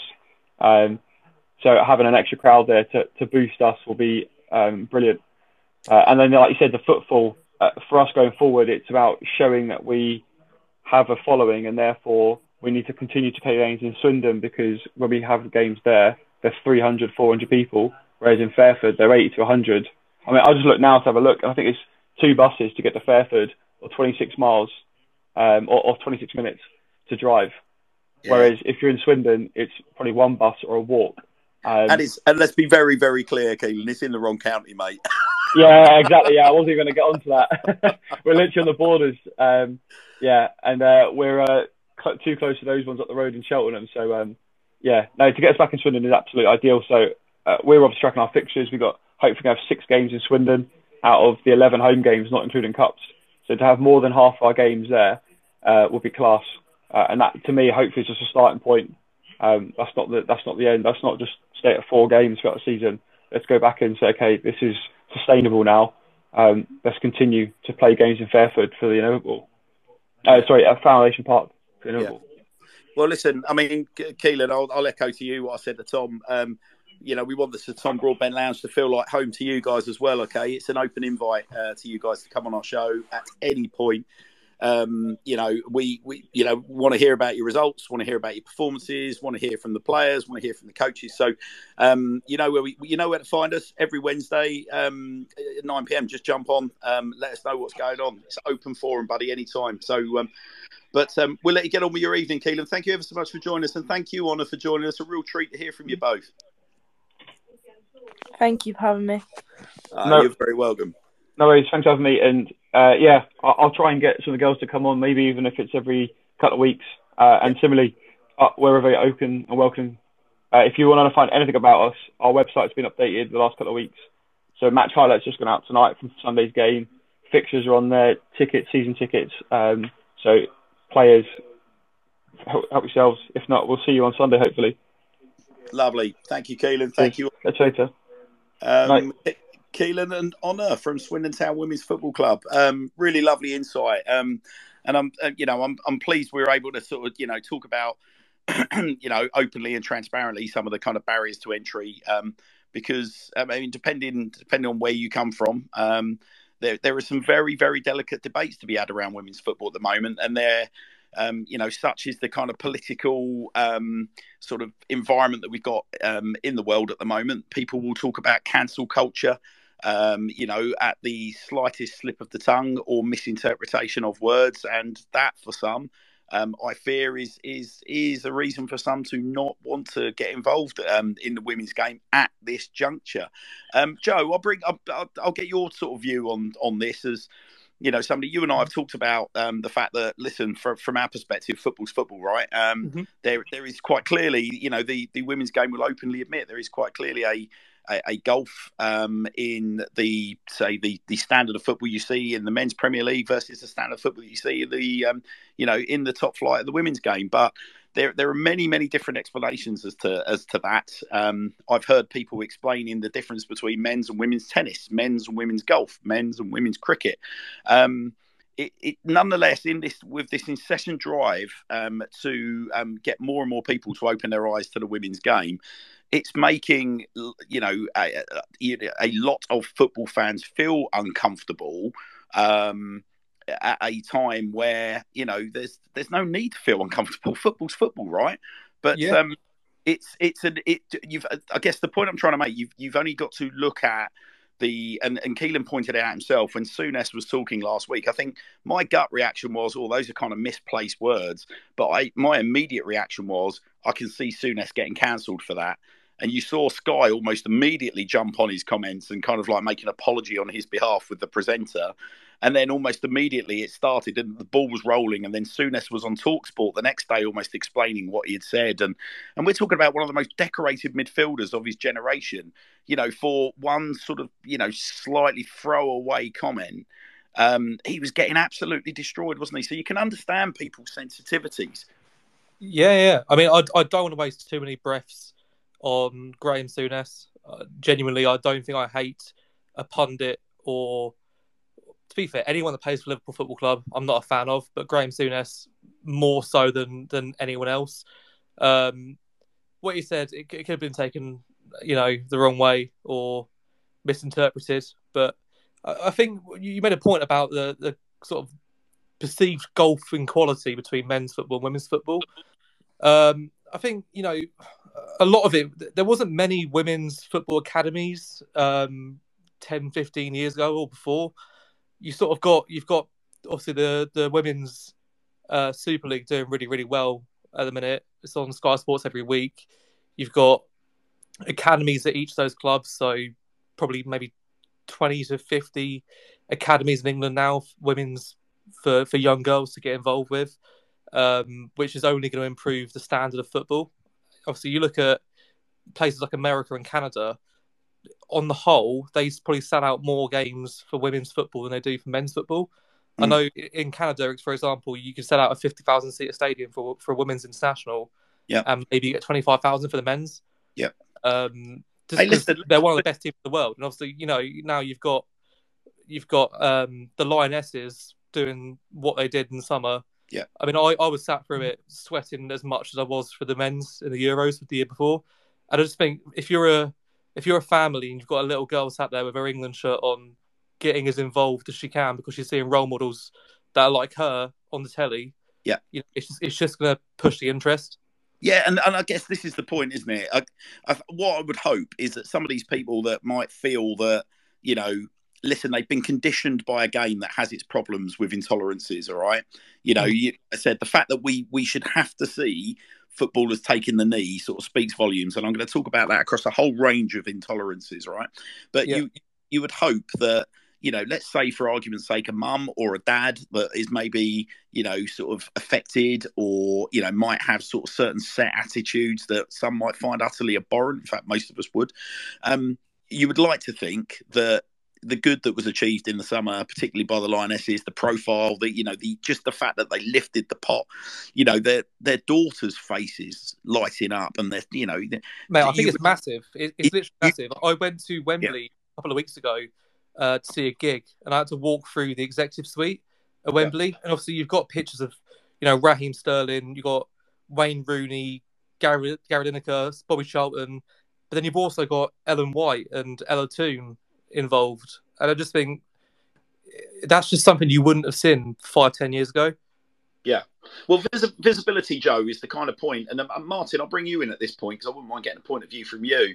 I think, really, we've got. It's really important, isn't it, to have heroes and talisman. Even in the men's game, you talk about. I think of some Swindon Town teams that didn't really capture my imagination. Over the last, say, 20 odd years, and more often than not is because there was a kind of lack of visibility of sort of like a talisman or a hero to kind of hang your hopes on. I'm going to, sorry, Martin, let's see if we can understand you're having a few issues getting on. I'll redirect that point to you, Ellis, actually, while we try and sort Martin's mic out. So, Ellis, I was saying it's really important to have visibility on players, isn't it? Understanding of players and talisman and things like that. The issue that I've got is I'm aware, because I've played in a football match, that I'm aware of Gypsy Vivash. I'm aware of Honor Fraser. A lot of the women's team, because of the marketing around it, the visibility around it, I couldn't really tell you much more about the women's team beyond those guys. I have a historic relationship with Tom Hartley. So that helps me on a personal level. But if I'm a rank and file fan, and I want to kind of hang my hat on, and get involved in the women's team. One of the problems that I've got is one of visibility, right?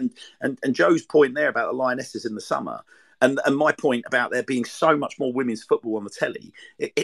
That's the kind of point, isn't it? At the moment, there's just not the coverage of Swindon Town women. Even on a comparable level, there is not, or relative level, there is not the coverage, is there, at the moment, and we kind of need that. No, I think you're spot on there. Like you said, if you haven't got the coverage of the games and everything like that, you're never gonna have a relationship with the players like you do in the men's game. Just simply down to the fact that as a fan, you're not as involved. But I think that's a great thing that's coming from the Euros with the women, is that is just the coverage that's going to bring to women's football, and and all the young girls that was watching that, they can now have a role model. And yeah, it's only going to get better at the end of the day. It's only going to get better. Well, the good news, Ellis, is you've heard it from the horse's mouth tonight that, you know, clearly you've got a lot of young ladies that are part of Swindon Town Women's Football Club that are being encouraged from within the club to take advantage of the Sir Tom Broadbent Lounge, the Low Strangers Pod, the Fools Rush In guys, on the sofa with Vic. You know, there are these opportunities out there for the women's club to sort of grow their It's kind of really, really important that they engage with it, isn't it? I mean, look, Martin, I'll bring you in at this stage.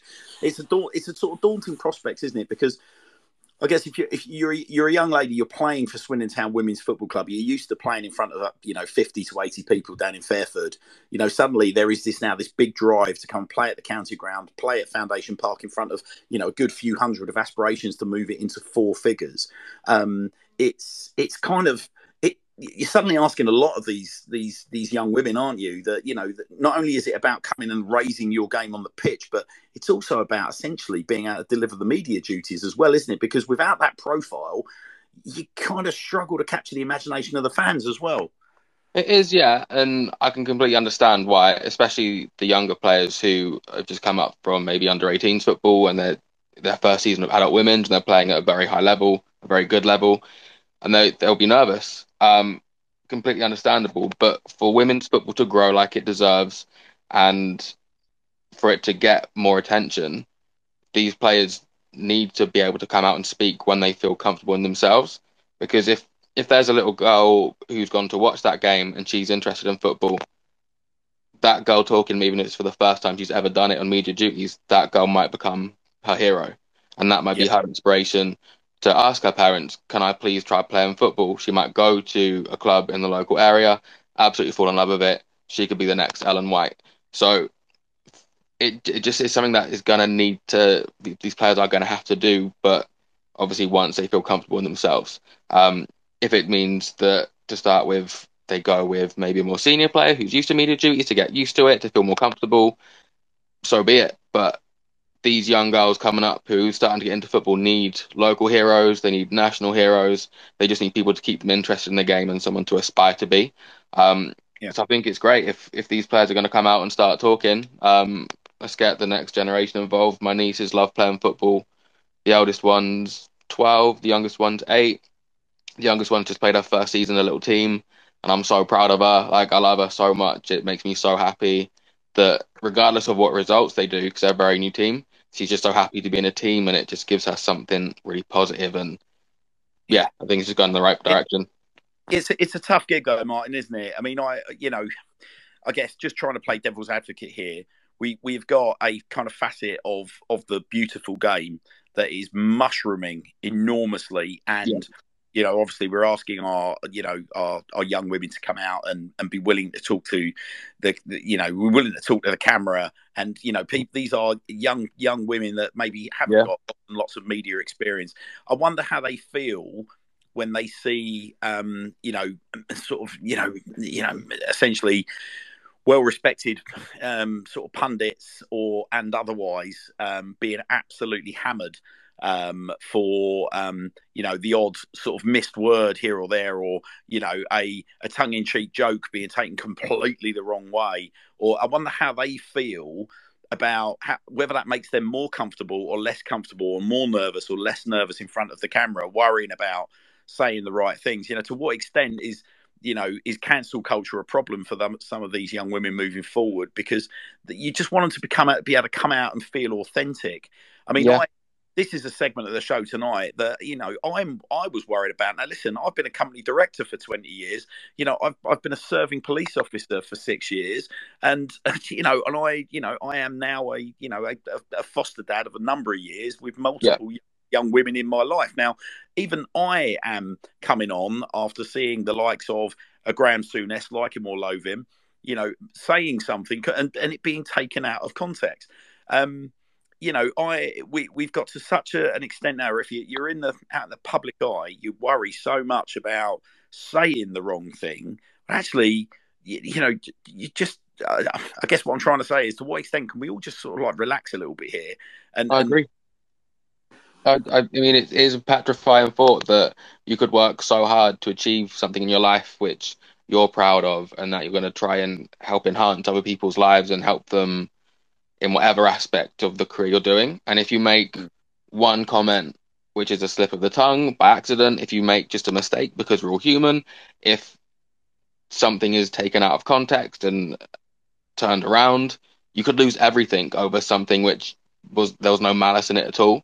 Like me personally, I'm the same as what's been said. I think what Graham Souness said was a slip of the tongue. Like it wasn't the most helpful thing to say, but I don't think he did it on purpose. I don't think that was malice. So for there to be that big backlash and it's like, oh, is he going to start losing his job? Like, that's someone's life, regardless of whether you like him or not. He's worked very hard for his playing career, and then after his playing career into media, and that could have all been taken away because of something that was said, which didn't come out the way he meant it to. And for him, like, it's a live broadcast. Like, imagine one of us trying to sit in front of millions of people on a Sunday afternoon, and then you've got that pressure alone, let alone, oh, if I say the wrong thing by accident, my career's gone. Like, people just need to calm down. If it's Martin, let's call it as it is, right? Listen, the Tom Broadbent Lounge is a live show, all right? Yeah. And so, our live audience is, when we're broadcasting now, like typically the sort of scale of the audience we're talking to, by the time the show finishes, we'll have a look at it, and our recorded audience will probably be sort of 300 to 500 people. And then we get an enormous amount of people that then tune in to our recorded shows thereafter, right? What gets me buzzing, what really gets my pulse rushing as somebody that worked in media for 20 years, what I really enjoy is the pressure, and it is a bit of adrenaline, of broadcasting live, because that you are only ever one little mistake away. That's part of the danger. But I know in my heart of hearts I'm a good guy, right? Yeah. I've been DBS checked up to the hip. So trust me, I've got no skeletons in my closet, right?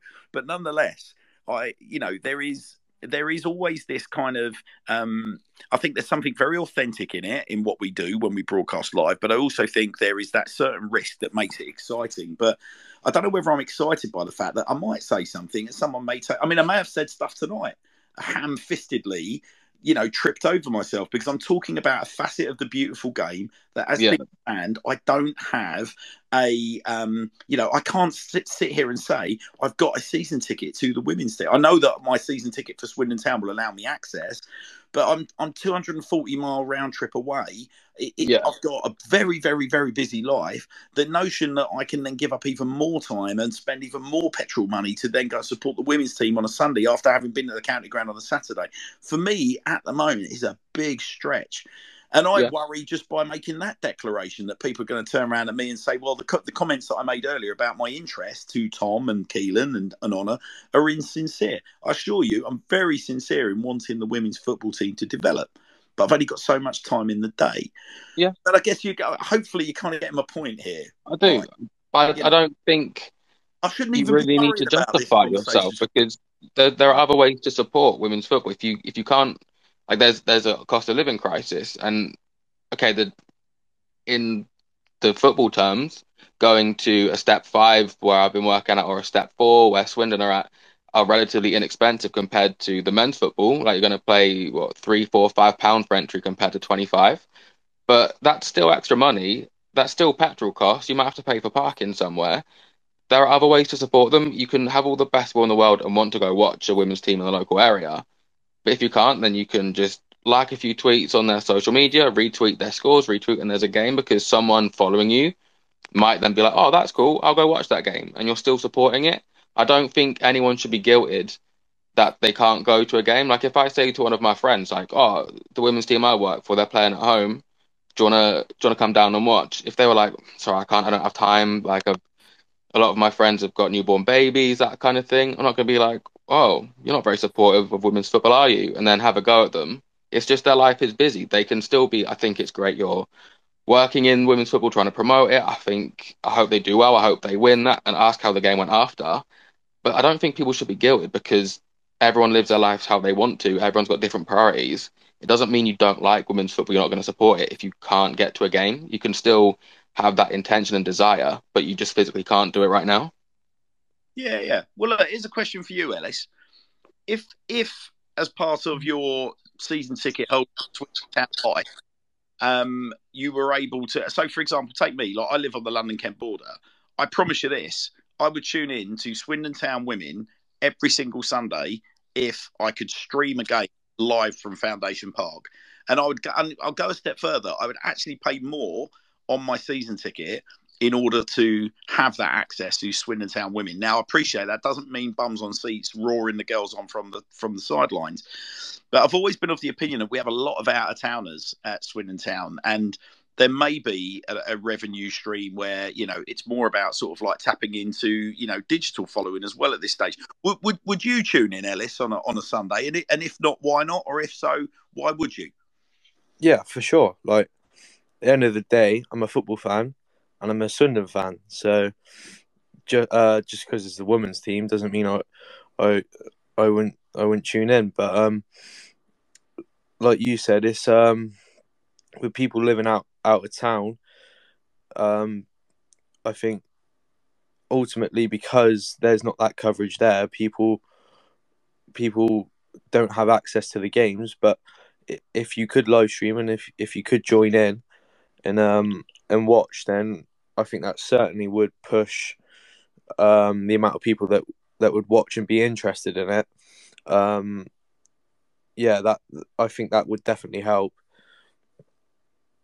What about the screening of games at the county ground, Ellis? So, for example, away games, maybe you couldn't make it, or highlights, for example. I mean, would you get into the county ground that little bit earlier on a Saturday if highlights from the women's team were being played on a big screen in the corner of the ground, or things along these lines? Like, is that something that, because there was conversations last year, wasn't there, about getting us into the ground earlier? And I'm always of the opinion we'll incentivise it. How are you going to get me in the ground and then keep me entertained at that stage?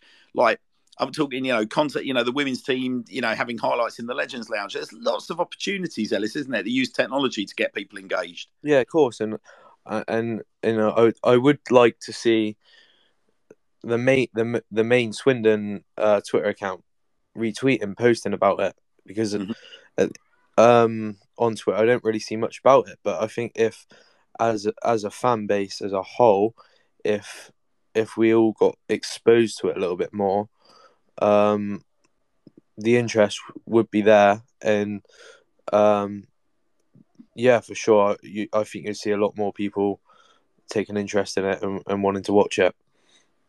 All right. Well, look, we'll part Swindon Town Women for this evening. We've it's a fascinating conversation. Like I said, it's good to it's good to lift the lid on some of the more uncomfortable areas of conversation around the women's game, and feel that we can all talk comfortably about that. I think from that perspective, if we can get to a stage where everyone can talk in comfort and everyone can be comfortable with their views being challenged as a way of educating people, that can only be a positive thing. So, yeah, thank you to everyone that engaged with that on a really, really mature level. Hannes, can I just have one thing? Sorry, mate.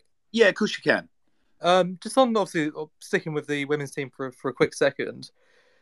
Obviously, the women's team wear a different kit, don't they? And obviously, they've got different printing on their shirts and different sleeve patches. Yep. What about getting, obviously, the women's kit and the printing into the club shop, just so you can see the young girls or boys on the terrace wearing the women's kits? I know that the women's kits, the Euros, the England kits, were absolutely mental. In fact, I've got a mate of mine that collects shirts. He bought all three. It's just, food for thought. I know that the shop is a questionable area at the minute due to sort of demand and supply, but something to think about. I think Joe, I think there's so much that can be done, with merch. I think, ideally you want to get to a stage where you've got a uniform sponsor, both in terms of the technical kit supplier. So, for example, Puma are obviously supplying all the kits across. Mm-hmm. That's great that you've got that uniformity. Ideally, you want to get to a stage where you've got a principal partner of the football club that is, partnering across all the shirts, and then you've got that uniformity. What I'd love to see is, I would love to see sort of set pieces around sort of kit releases. For example, we release a third kit to much fanfare, whether that be a blackout kit, this, that, and the other. I would love us to see a release of a women's kit that's got a really, really interesting twist on our history or our various colourways that we've had over the years, to give me another reason to go and buy a shirt. I'm not going to have an issue. 100%. I'm not going to have an issue whatsoever buying a shirt, whether it's Swindon Town Women's Football Club or Swindon Town. You buy it for the badge, don't you? You buy it for the badge. But thank you very much. When you release a kit, the amount of sort of advertising of whether or not it's even the academy or the youth team. I know the youth team have got a different sponsor to the first team. But like I say, it's just you can push a kit so far on so many different channels of social media. It's just a way to reach different people. And let's face it, you're a football fan, you're going to love a kit. Hey, listen. As an individual that championed the Sir Tom Broadbent Lounge, releasing 4 Hummel kits this season, Joe, you are speaking to the converted. Like, I will literally buy polyester. I ain't got a problem with that. Like I said, for me, it's a big opportunity. I think one of the problems that we've got is, realistically, at the moment, we're a League Two football club. The commercial appeal and the sort of level of budget that we are attracting in terms of sponsors and this is someone coming from somebody that worked in national press within football. That worked in on a national level within football and engaged with pretty much everyone that is anyone that was involved in football on a sponsorship level between the years of sort of 2000 right the way through until 2016. All right. Mm-hmm. Now, I can tell you for a fact, if we push ourselves back up into League One, the upper echelons of League One, into the Championship, then it's far more likely that we're going to have a uniform partner that is putting enough money into Swindon Town to justify being involved across the whole kit and caboodle. That's the reality of football sponsorship at lower levels at the moment. But hey, listen, I'm sure we'll get there. But it's a great point. I mean, it's a great point, Joe. Yeah, sorry, mate. But listen, no, not at all. So listen, let's move back onto events around the men's team and Saturday. Obviously, we've already talked about Stockport a little bit with Charlie, with Tom, and so forth earlier in the show. How are we feeling? We've used the term. I think Charlie, I kind of paraphrased it, but Charlie's called Saturday in Stockport County a banana skin. I'll stick with you, Joe.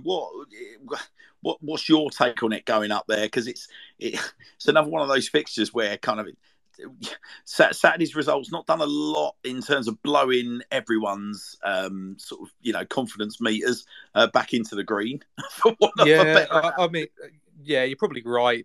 But at the end of the day, I think we've probably played fairly well, at least in patches, in every game this season, other than Harrogate. I think in terms of the squad, obviously, we're going to miss Harry. I know we're going to talk about Harry later in the show. Maybe, hopefully, if possible, maybe get another striker in.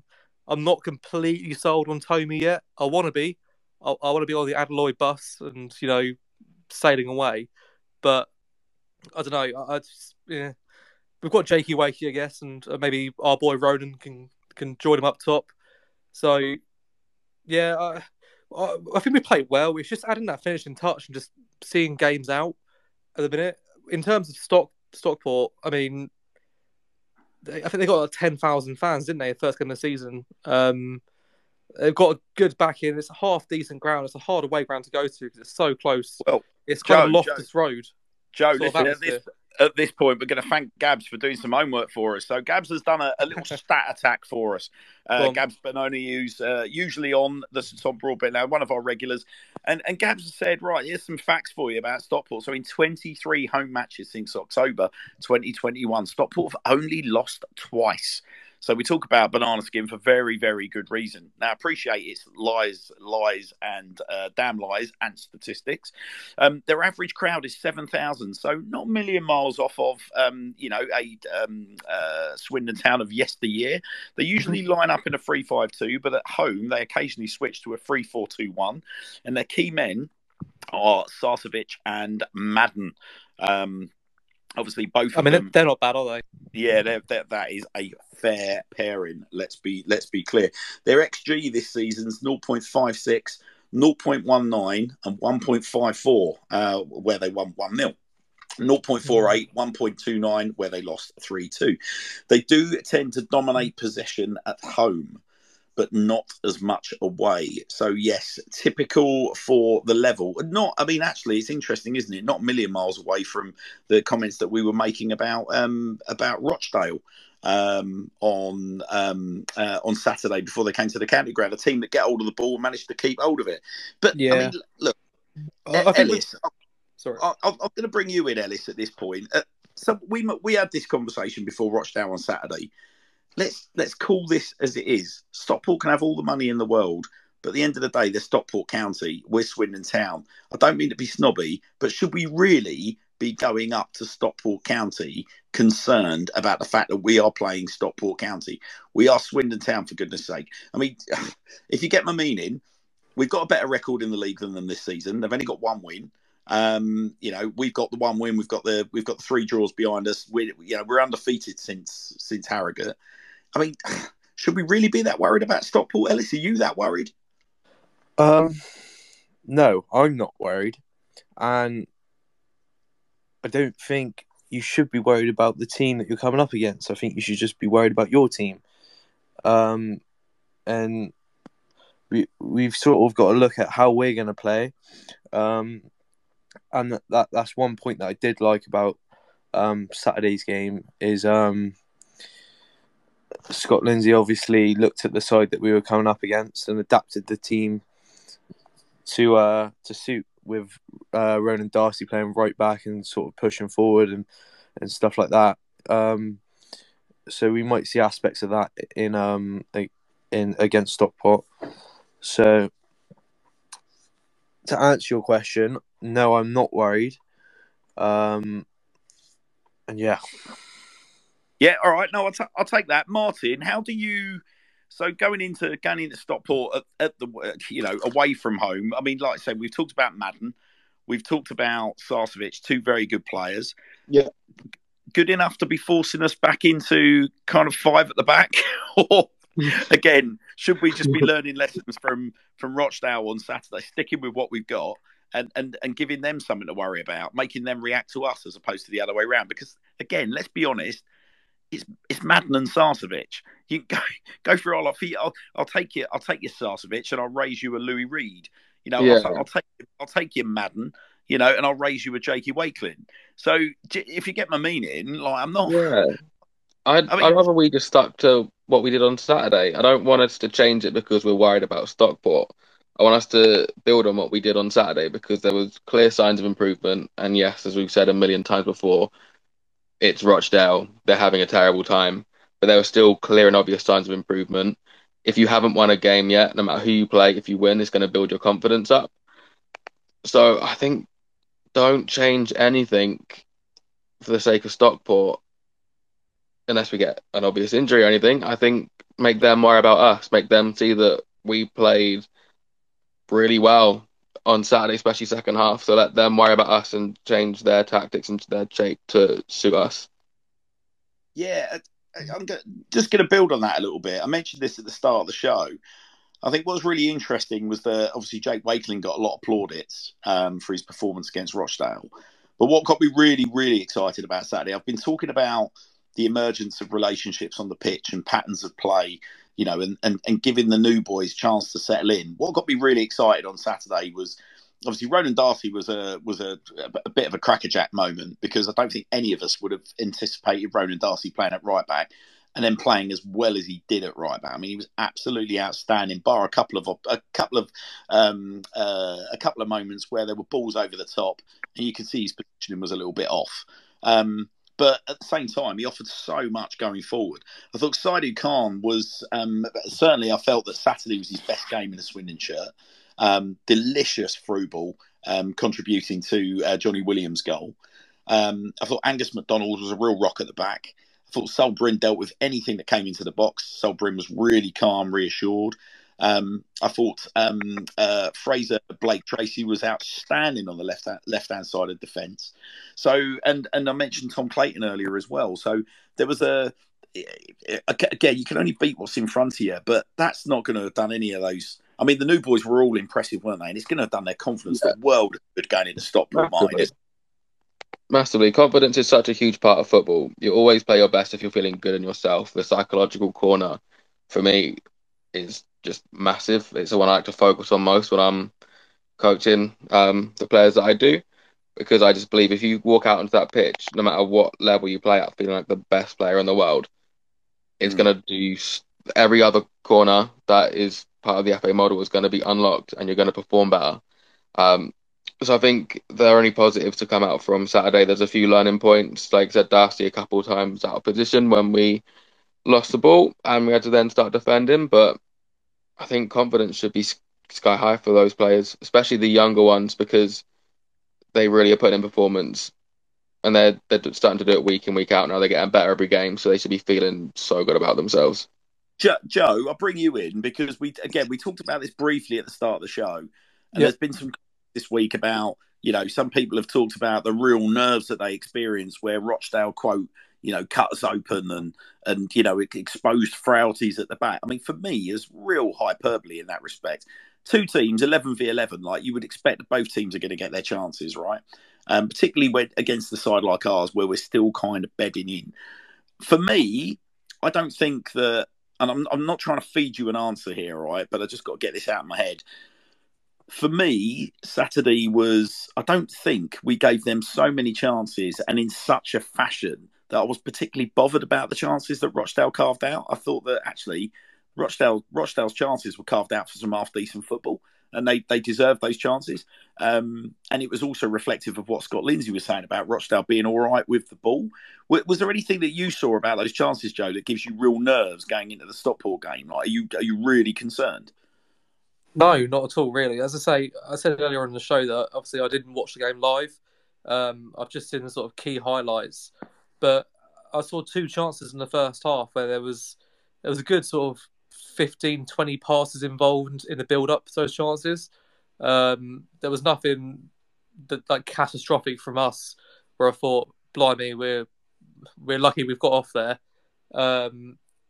And sort of to that fact as well, adding to that fact, we had 5 or 6 chances where we could have scored more goals. It could have been a 5-0, 6-0, could have been a 6-1, could have been a 6-2. Like, honestly, there were chances that went amiss from both sides. We were just clinical in our prolonged attacks, I guess, or not so prolonged attacks for our first goal.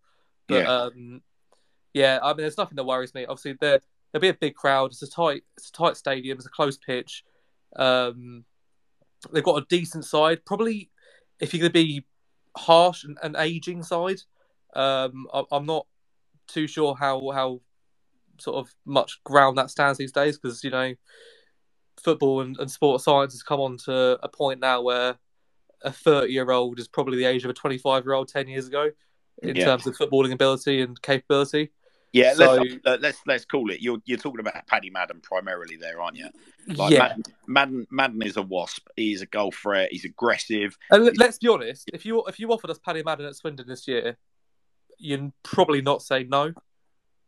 Oh, he's just one of those players. Yeah, he's a little bit. He's got the McCurdy factor, isn't he? He's like, if he's not in your side, you love to hate him. If he's in your side, you love the lad. I like his aggression. I love the fact that he's got that fire in his belly. He's not somebody I enjoy facing from the opposition. No, I mean, if I'm listening to you there, you've essentially just described Jake Wakeland. Yes, yeah, you're probably right. But at least with Jake Wakeland, you know that he's got a few more seasons in his tank, and he's going to have a resale value, hopefully, of 7 figures by the time he's finished doing what he's doing at Swindon Town. Honestly, give him a 4-year deal now. Yeah, well, listen. We'll come on to that. Well, we've had a message here from Ellis. Ellis, have a word, mate. This Chancellor, this Barry Holloway Chancellor. Yeah, hooligan. But Barry nonetheless makes a very interesting point. He says Darcy on Saturday organising and motivating other players and hyping up the crowd is good to see from a young lad. I mean, I think that's the other thing, isn't it? We've got some characters in this squad, haven't we? We've got some lads that I think they've got good pedigree. They're confident in their own abilities, and I think we're starting to actually, as they're bedded in, I think we're starting to see a little bit of that characteristic come to the fore. But what football fan doesn't like? I mean, Martin, I'll put this to you. Like, what football fan doesn't like a player kind of like hyping up the crowd? We saw it with Jakey, didn't we, against Salford? You know, when we were down to 10 men, and he's rattling the town end, like he's getting into us, he's urging us on. If anything, I think we need a lot more of that from players at Swindon Town, because I think our stands can go quiet very, very quickly. I think if any of the first team lads were listening tonight, I'll be saying to them, look, more of that. Like, get into the crowd, because we respond well to being called out, Martin, don't we? As Richie Wellens. Absolutely. Yeah, I was going to say, Richie Wellens is the prime example. He called us all out, said the atmosphere's a bit too flat, and then everyone responded, and it just brought us closer together to the players, the staff, as a club. I don't really want to say his name, but I remember when, do you remember Jed McCrory, and he took over, and it was the atmosphere. And his famous roar. Yeah, that guy, the guy who would DM fans on Twitter some abuse. He basically, when Kev McDonald took over, the atmosphere was getting really flat, and he came out and I don't want to give him credit, but he called us all out and said, look, the atmosphere has not been good. And then the next game he played, everyone was applauding and cheering every single positive thing our players did. We won the game, and it was a bit of a turning point getting us over the line into the playoffs. I've never once seen any player or person from a club come out and go up to the fans, try and hype us up, and everyone just go, oh, piss off, we're not in the mood for you. Everyone always reacts to it, so I want to see more of it. McCurdy last year was another great example of that, wasn't it? You know, McCurdy called us out last year, and we got an immediate response from there. Absolutely. It needs to happen. If the players don't feel like they're getting... I know it works both ways. Them performing well motivates us as fans. Us as fans making noise, being energetic, motivates them. But sometimes we do need to be called out on it by the players. If they feel like we need to give more, fair enough, that's your opinion. You can come out and say it. You shouldn't get harassed for that. You might get one or two saying, well, play better then. But ultimately, we will respond to it. And if a few people in the ground start responding to it, people around them will, and it just starts to spread and spread. And it's only a positive thing for me. Now, listen, in terms of responding to it, we've got a really interesting response from Swindon Women's Football Club to a tweet from John Saunders. So just to take us back a step to our previous segment, but John was asking, do we get in for free for the women's games with a season ticket? To which the Women's Football Club have responded, unfortunately not. However, if you're a member of Trust STFC or the official supporters club, then you do. So just to be clear, John Saunders said, do we get in to watch Swindon Town Women's Football Club for free with a season ticket? And the Women's Club have responded, unfortunately not. However, if you are a member of Trust STFC or the official supporters club, then you do. So if ever there was a reason for you to renew your official supporters club membership or your Trust membership at the moment and you haven't, there's a really good example if you have an interest in attending Swindon Town Women's Football Club. So if you're already a season ticket holder, get your memberships renewed for those. If you're contemplating reasons why you want to do it, there's a pretty bloody big reason to be doing it.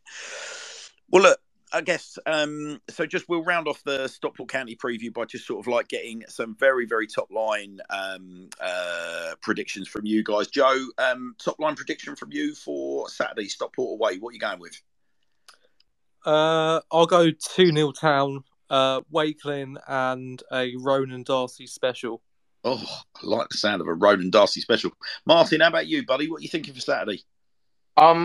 Gonna say 1-1, and not because I'm a pessimist, but purely because I think, as we'll talk about a bit later on, the suspension and the change of the front line, I think there might be a little bit of difficulty scoring goals, and I think we're still a little bit frail at the back at times. So I think 1-1, and I'd be happy going somewhere like that and getting a point.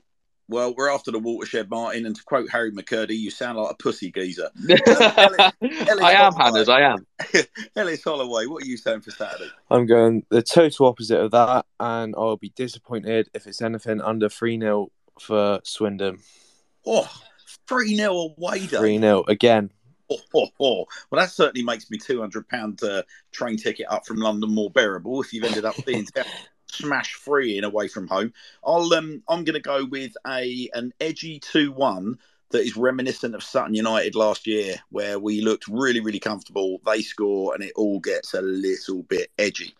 But look, we'll park Stockport County. We'll move on to the ongoing striker chase. So Tyree Simpson heavily linked to Swindon Town over the last few weeks, mainly because every single Swindon Town in their right mind, every single Swindon Town fan in their right mind has been clamouring for the return of Tyree Simpson and laughing at the kind of sums of money that Ipswich claim to be requesting for Tyrese. And then lo and behold, the £600,000 fee that Ipswich have been demanding for Tyrese, it appears Huddersfield have stumped up the Reddies and appear to be willing to take our former loanee to the Gal Farm Stadium before the end of the transfer window. According to journalist Ryan Whelan, Ryan Whelan has stated that Swindon Town are indeed now back to square one in the striker chase. Now, Scott Lindsay's come out this week and said there are a number of strikers on the Swindon Town radar. That it is a priority getting one of them through the door, and that their background checks continue. There was me talking about DBS checks last week, but it's good to see that the football club are dipping into character checks and things like that, making sure they're getting the right characters through the door. I guess who wants to chip in on this? Ellis, I'll get your point of view really. Tyree Simpson, £500,000 to £600,000 to Huddersfield. I mean, obviously, Kane Kessler-Hayden's gone there. They were good friends last year, weren't they? They attended the Swindon Walsall game together towards the end of last season in our push for automatic promotion. I was surprised to see that Huddersfield had stumped up that sort of level of bid, but I mean, it'd be a real shame, wouldn't it? I think for Tyrese to go there. There seems to be a suggestion that Tyrese, that he's pretty confident that he'll be playing first team football, but I mean, the lad's hardly kicked a ball for 6 months. Is he really going to go there and be slotting straight in and around their first team? No, I don't think he will be. Like you said, he hasn't played for 6 months, so it would be great to see him back in a Town shirt, even if that's on loan from Huddersfield. But yeah, I'd love to see him come back for sure. I mean, I'm in mixed minds about it, to be honest with you, Ellis. I don't know whether I would want to see Tyrese come back for us to essentially polish him up to then send him back to Huddersfield.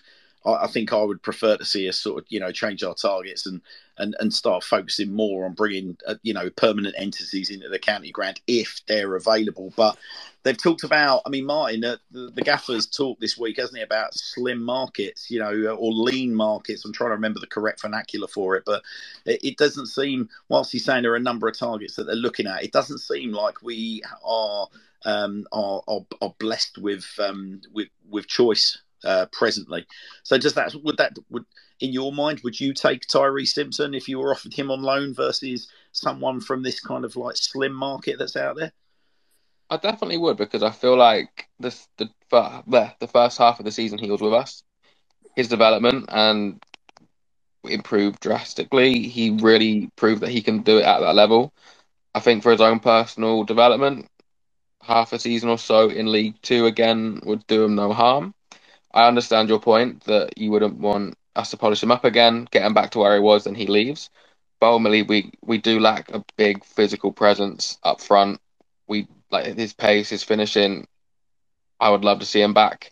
I don't think it will happen. I can't imagine if he goes to Huddersfield that they'll loan him back to us. I think they're more likely to send him to maybe a League One club, because they might think he's already proved himself at League Two and he's ready for that next step. But ultimately, the way he's been treated, he's a young man, and I just hope it works out well for him. He can still have a really good career, because I think he was treated disgustingly. So removing my Swindon hat, I think absolutely. I just hope wherever he ends up, it just goes really well for him, and he can have that career he deserves. I think this is the thing. I mean, you look at it pragmatically. If he goes to Huddersfield, it's not like we've got, all right, okay. So we've kind of helped out a bit with Romney Critchlow and perhaps more successfully with Romani Edmonds Green, but it's not like we're any kind of sort of feeder club, for want of a better word. You know, it's not like No. we're getting all their youngsters coming down to the county ground. We've had an all right record, but I mean, you know, if they really want to develop an asset, is it realistic that you could see them sort of spend £500,000 on a player and then risk sticking him into League Two, where he's already proved himself, and the risk of picking up an injury in League Two? I mean, it just doesn't. I don't know. It doesn't sort of seem to make an awful lot of sense to me. No, to spend 600 grand on a player to then just send him on loan to League Two doesn't make a lot of sense. If they offered him maybe a 5-year contract and they just have absolute belief in him, then maybe at a stretch you could. But just who spends 600 grand on a player and then sends him to League Two? You clearly believe there's a lot of talent in there, so you're going to put them in a more technical division like League One. Yeah. The thing is, if you look at their squad as well, they've got sort of 2 forward players as it is. That's it in the entire squad, first team. They've got Jordan Rhodes up front, and then Danny Ward, who's not really a forward player. He's a winger. He's not a centre forward by any stretch. So they are crying out for a centre forward, for a number 9. Yeah, it's a big step for Tyrese, though, isn't it? Let's be honest.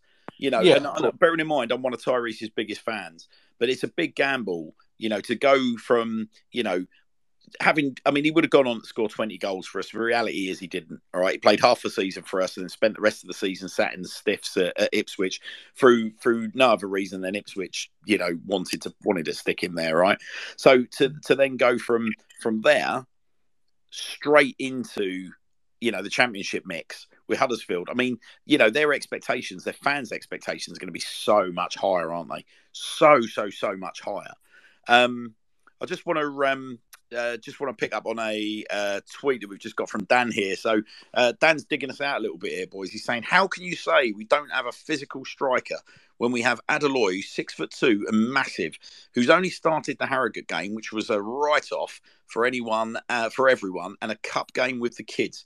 Crazy how people have written him off already. Give the lad a chance. FFS. Now listen, Dan, I'm with you, mate. Let me tell you this. I don't mind telling you, and I'm sure Tommy won't mind telling you guys this either. Spent some time with Tommy in passing, purely casually, not an official media gig. We just got chatting after the game, and the thing that really impressed me about Tommy Adeloy when I was talking to him was he's got a real kind of steely confidence about him. You know, I talked to him about his key attributes and his finishing. I said, obviously, look, you know, as fans, we're not idiots. We watch you in your finishing drills. You're absolutely deadly. Like, you very rarely miss the target. Talked about finishing, obviously, as you would hope for a striker, being one of his key attributes. He is completely certain that if he gets a chance and he gets his first goal away, he'll get on a streak. So, I mean, Dan, for what it's worth, I've been saying, as the boys will hopefully tell you, both off air and on air on our match day coverage, I've been a big champion of Tommy Adeloy as a number 9 with McCurdy and Wakelin playing off him. It's something that I would love to see. However, to your point, Dan, it's not just us. I wouldn't necessarily say that we are. It's not like we're writing Adeloy off. I think it's just the fact that the club themselves have come out. I mean, boys, correct me if I'm wrong, but the club have come out themselves and said, look, they want another big striker in that kind of number 9 mould, and if they're in the market for one, you know, look no further than Tyree Simpson. You know, mainly because he'll hit the ground running. The fans love him. He knows the club. He's already got a relationship with Harry McCurdy, having sort of formed a partnership that would have gone on to score 40 goals together. So, but you get Dan's point, lads, don't you? I don't know who wants to follow up on that. Martin, maybe that's... Yeah, I get it. I get what you're saying. But ultimately, last season, for me, our biggest downfall was we had Simpson, a big physical striker, but only him, pretty much. And then he left. We got Davidson, not completely the same, but a similar type of player. Yeah. We need at least 2 people. So, yes, Adeloy can be that guy. He does deserve his chance. I agree with you there, Dan. But ultimately, we need at least one more, because if we're going to play that style of football where we need that big, strong physical presence, we can't just rely on one guy, because if he's out of form, if he gets injured, then what do we have? We need that second option. And if the club want another striker, then I think if we're just going to talk about who can come in, I would love to have Simpson back. But yes, ultimately, Adeloy does deserve his chance because he hasn't really had one yet. Yeah, sorry, Ellis, you were going to chip in on that as well. Yeah. What I was going to say was, I as a club, I don't think we should be getting too focused on trying to get Simpson in, because it's seeming more and more likely that we won't.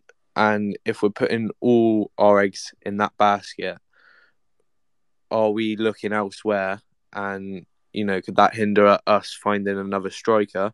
And like Dan said, I do think Adeloy deserves a chance, and maybe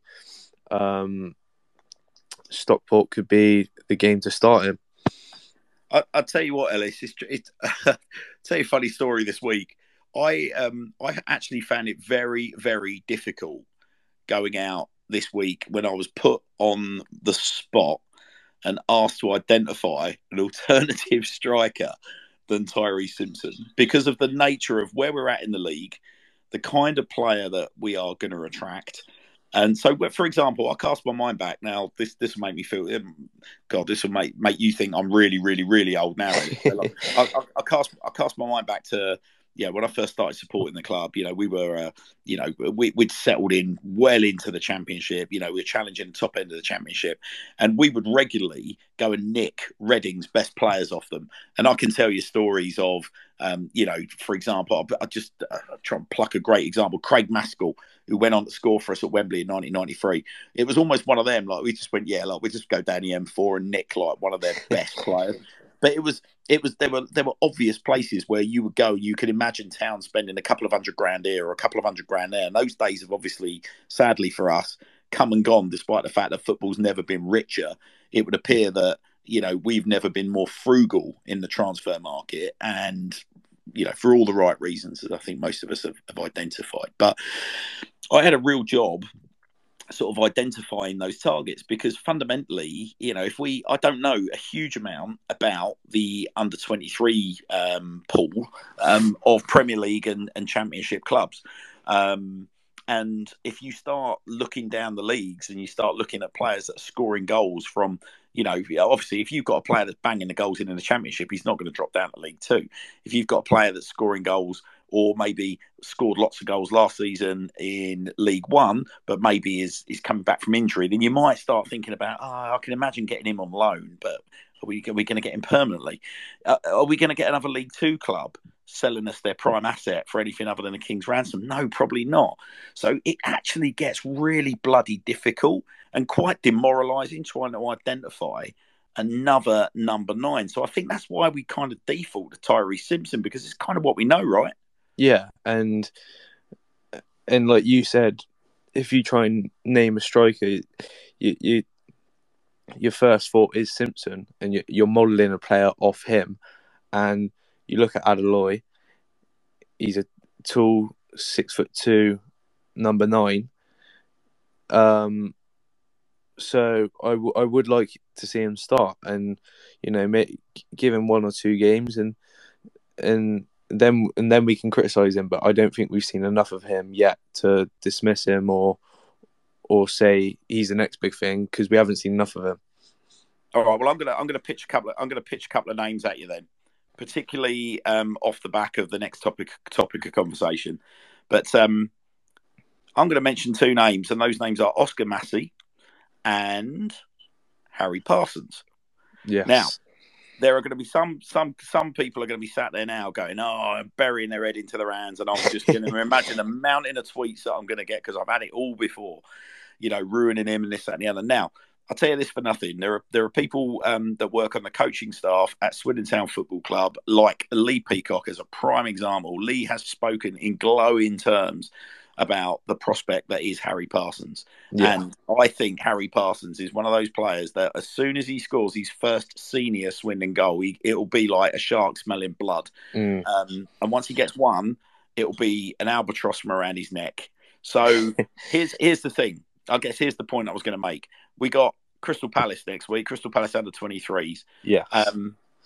Massey, Parsons, if they're amongst the goals against the 23s, and actually they look the part, Do you think we're still going to be clamouring for that number 9 when we've already got those boys through the door? Well, that's a great question. Thank you. That's what I'm here for. Yeah. Yeah. Well, that's the thing. Are they ready for that step up? I mean, was Tyree Simpson ready for that step up last season? Well, there you go. There you go. I guess the answer to that is you don't know unless you try, and I think Crystal Palace under 23 is a great game to give them a run out and see how they perform. Ellis, let me butt in here, and I'm going to bring Martin in from a coaching point of view, right? So, Martin, the thing that Tyrese got last season, and you'll remember this, isn't it funny how we all love Tyrese Simpson now? Because there was a period last season where we weren't loving Tyrese Simpson as a collective. Now, I'm not going to talk about individual fans, but just generally, Tyrese was described as being very raw. His flaws were highlighted more often than not on BBC Radio Wiltshire through fans' phone-ins, texts, tweets at the end of games, people digging him out, saying he's short here, he's short there. The similar kind of patter to what we get now about Harry Parsons. Are we better off not just giving Harry the run in the team that Tyrese enjoyed last season and going, look, we know there's a player in there. People that know more about football than me on our coaching staff know there's a player in there. And just saying to Harry, you're going to get that run in the team, lad. Go get him. You went to Chippenham, you scored a bunch of goals. Everyone was saying you were quality. We're not that far away from Chippenham as a standard. Just get out there, lad. You're going to get a run of games. Because guess what? Not only have we got the issue where, we need a number 9, but we're also going to be missing Harry McCurdy for 3 games. So are we better off just giving Harry Parsons his opportunity? I have no problem with it. I think, again, he's still so young. There's still so much development in there. Like that was to be said about Simpson too when he joined. There's no harm in giving him that go. If when he comes on, people actually realise, look, this guy's young. Let's maybe support him, give him that confidence boost that we're behind him. I said earlier that psychological corner of his player profile will unlock, and then you'll start to see better performances. He won't shy away from tackles. He'll be demanding that ball. He'll be playing with confidence.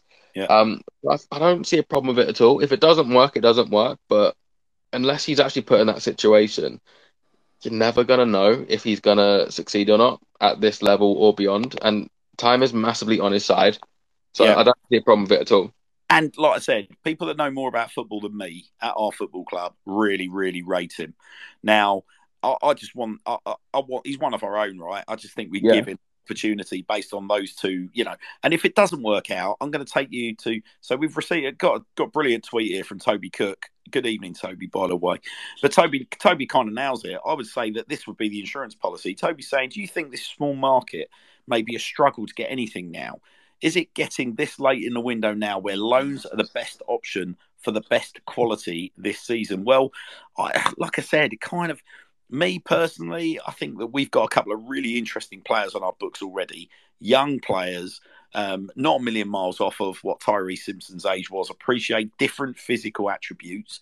But I think, you know what? If it doesn't work out, then let's lean into the loan market as our fallback option, because it's an interesting one. I mean, Dan's also tweeted us again, because Dan's saying, I think we should have gone after Baker Richardson, who didn't renew his contract with Newport. He had a great relationship, big man, little man, with Dom Telford last season, allowing him to score so many.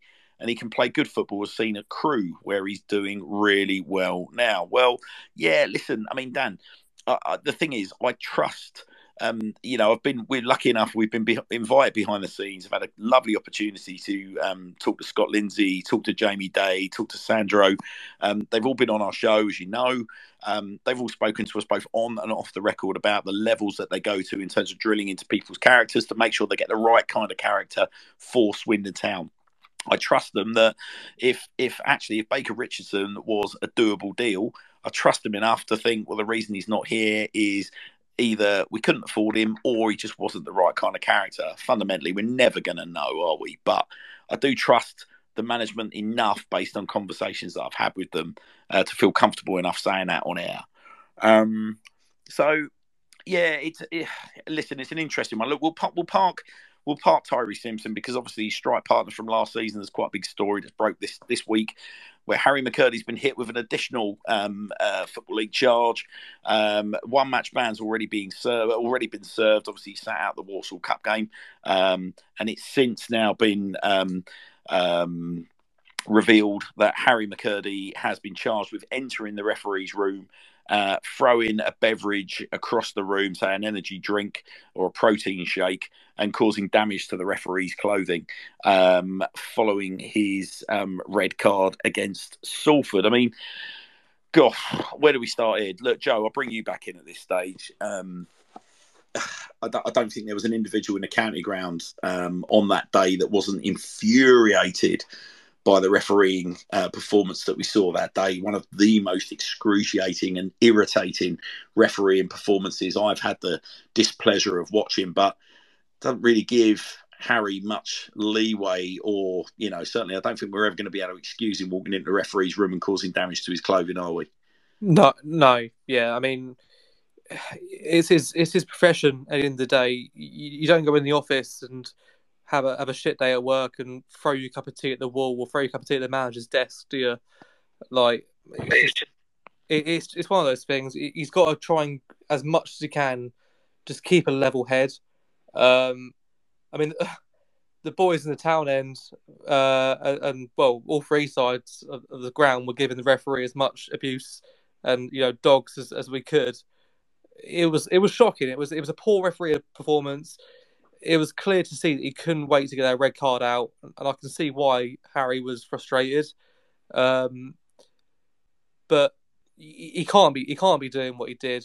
If I had a protein shake to hand, Hannah's, I'd have thrown it at a referee for him just to save him. But he can't be doing that. He's in a professional environment, and he's got to learn to act that way as best he can. I think really, Joe, like, he's got to kind of he's almost got to rely on the fans to sort of, air that level of displeasure. If there's one thing 100%. That, and I know it's difficult, and everyone's going to be, there's going to be a large chunk of our fan base that's going to, be great apologists for Harry, because he is a maverick and he is entertaining. It's what we go to football for, to be entertained. And when he's on song, he's an absolute joy to watch, right? The boy's a cult hero. An absolute cult hero, right? But by the same token, you would like to think that he's got enough between his ears that he would know, well, no referee is going to change his decision because I'm getting in his ear. It's just going to hasten his reaching into his pocket and producing a yellow and producing a red, particularly this year where there's a big clamp down on dissent. Now, I know we're talking about players in the moment, and it's an emotional game and all the rest of it, but we're there for a reason, right? The fans are that we can create enough racket that we can get into people's, we can have it aired exactly how we're feeling. I'm just going to read this out from Pierce on Twitter. So Pierce has just said, regarding McCurdy, a huge player for us, and he brings massive excitement, but in my opinion, he's let the team down. He's also brushed it off with a joke on Instagram, which I think isn't right. People seem to let him off way too easily, in my opinion, and it's kind of what I'm saying, really, Pierce, in that I kind of want Harry to acknowledge the fact that actually, that day he would have been better off just like letting the fans do that job. I've got to be honest, from my perspective. I mean, I mentioned before, like 240-mile round trip. I don't mean to keep on banging that drum, but imagine how I felt having driven all that way. And, the first half almost felt like it just about started, getting going. And then a red card comes out. I mean, no matter how far you got to travel, there is nothing worse, is there, in a game? Would you not agree, Joe, than an early red card? Yeah. It just kills the game as a spectacle. It completely transforms the kind of fare that you're about to watch. Do you think sort of Harry's not only let us down by getting the red and then serving that 1 match suspension? The extent of what's happened here that's now come out, do you think that's he's let us down further? Do you think he's indulged himself, is what I'm trying to say, Joe? Overindulged himself? Yeah, possibly. The thing is, we don't know what the club have told him. If the club have said to him, don't acknowledge specifics of what happened, maybe it would have been advised if he could have come out and said, regrettably, I accept the charge or whatever, and I'm sorry. A bit of an apology, just because obviously he is a role model. He's probably the biggest role model at the football club. We've seen him over the last couple of weeks getting involved with young fans, giving his shirt out at the end of the game, inviting them on the pitch and having a kick around after the matches and stuff. So he is genuinely, I think he is trying his best to improve on his PR from last season.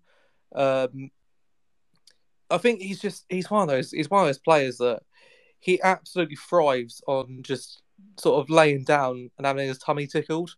Like he loves being told how good he is, and when he's playing well, if fans are clambering to him and feeding him, love and plaudits, he just continues playing that way. It's just the way he's built. Well, I think it's perverse, isn't it? Because I think, to a degree, I get your point, but he also thrives off of being told how crap he is by away fans. Does he? Away at Port Vale, that playoff final, when he obviously missed the penalty, there's that picture that Port Vale fans I've been attacked with thousands of times. I honestly can't name the amount of times I've been sent this picture from Port Vale fans of him laughing after taking the penalty. It makes him, at the time, he looks a bit of a dick, but it's just, I think that's pure nerves, and I think he plays up to a character. Do you know what I mean? Yeah, I agree. Listen, I don't think his reaction to that penalty miss was a lack of respect or anything like that. I just think it's the way his brain's wired. I can't. Do I know Harry personally? No, I've spoken to him a couple of times. Very, very, very, very short. You know that we did the Sir Tom Broadbent Lounge end of season awards. I got to spend the best hour in his company. Got some very mercurial answers to some very, very straightforward questions. And he's very dry, isn't he? Yeah, exactly. Very, very dry. Actually, he's witty. I think he likes to cause a bit of a stir. He also doesn't know. He doesn't appreciate. Obviously, he's come from clubs where he's effectively left because he's fallen out with the fan base or fallen out with the manager or teammates. I don't think he understands how much Swindon Town fans love him. There's such an endearment for him. We all know what he's like. We all back him in games. We back him on Twitter or socials or whatever.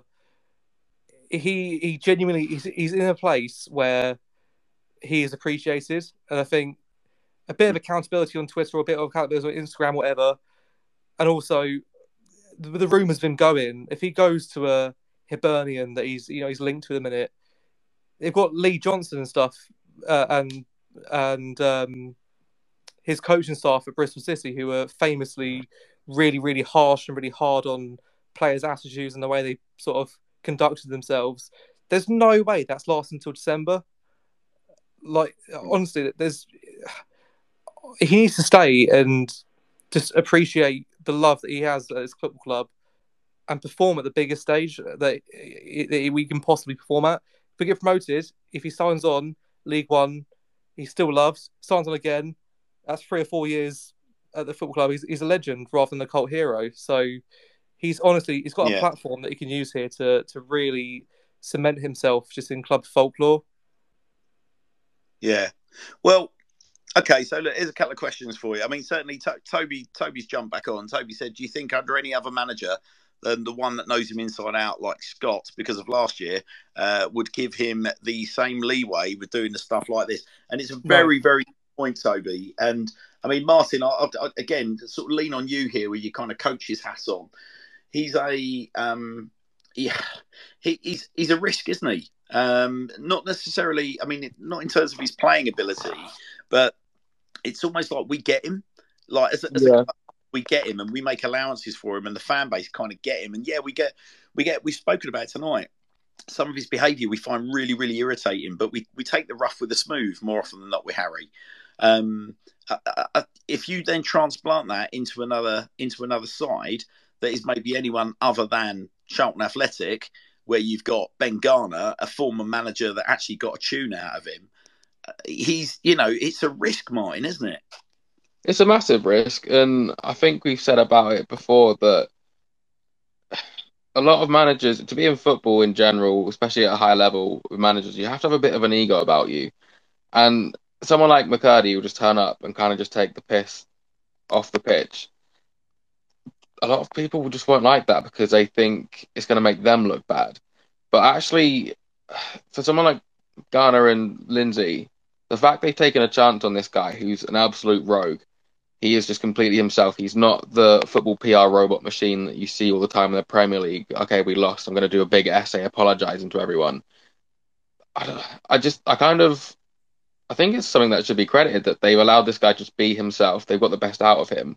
But it's now just getting to the point where he's done this so many times. This isn't his first ban for something he's done because he called the referee the C word on his Instagram post before as well, right?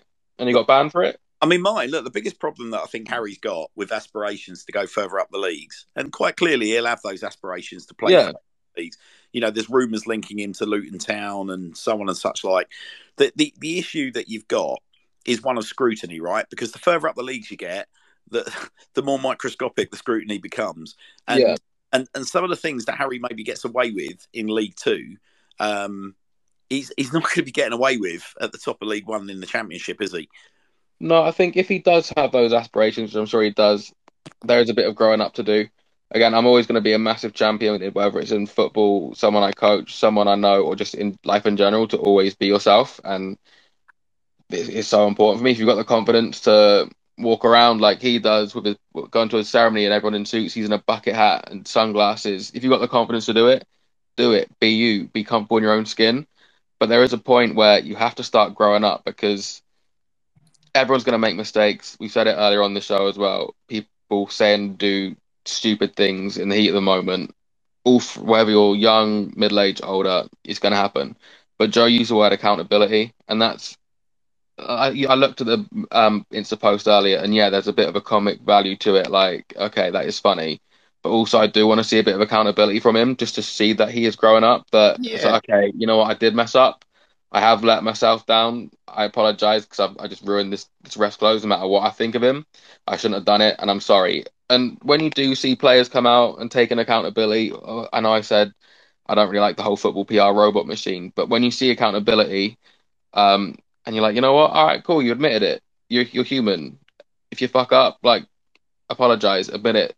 People won't hold it against you. It's part of learning and growing as a human being, and that's just what I want to see come from him. And I think if he does that, then those aspirations he might have of going to a high level have a much better chance of coming to him. I mean, it's an interesting comparison. Obviously, it's a very interesting Arsenal show on Amazon Prime at the moment. And you see the way that, Aubameyang was conducting himself at that level at Arsenal and some of his mercurial behaviours that in the end just sort of fractured his relationships with Arsenal. And it's an interesting comparison, Aubameyang and McCurdy, because some of the, so the behaviours are very, very different. But some of the, some of the quirkiness about their characters you could see was causing friction. So it's again sort of very different levels here, and you're talking about you're talking about sort of somebody like needing to grow up a little bit. Yeah. I just can't. I don't know. I just don't. Is it realistic that you're ever gonna? I can't envisage the day where you're going to see Harry turning up in a club suit.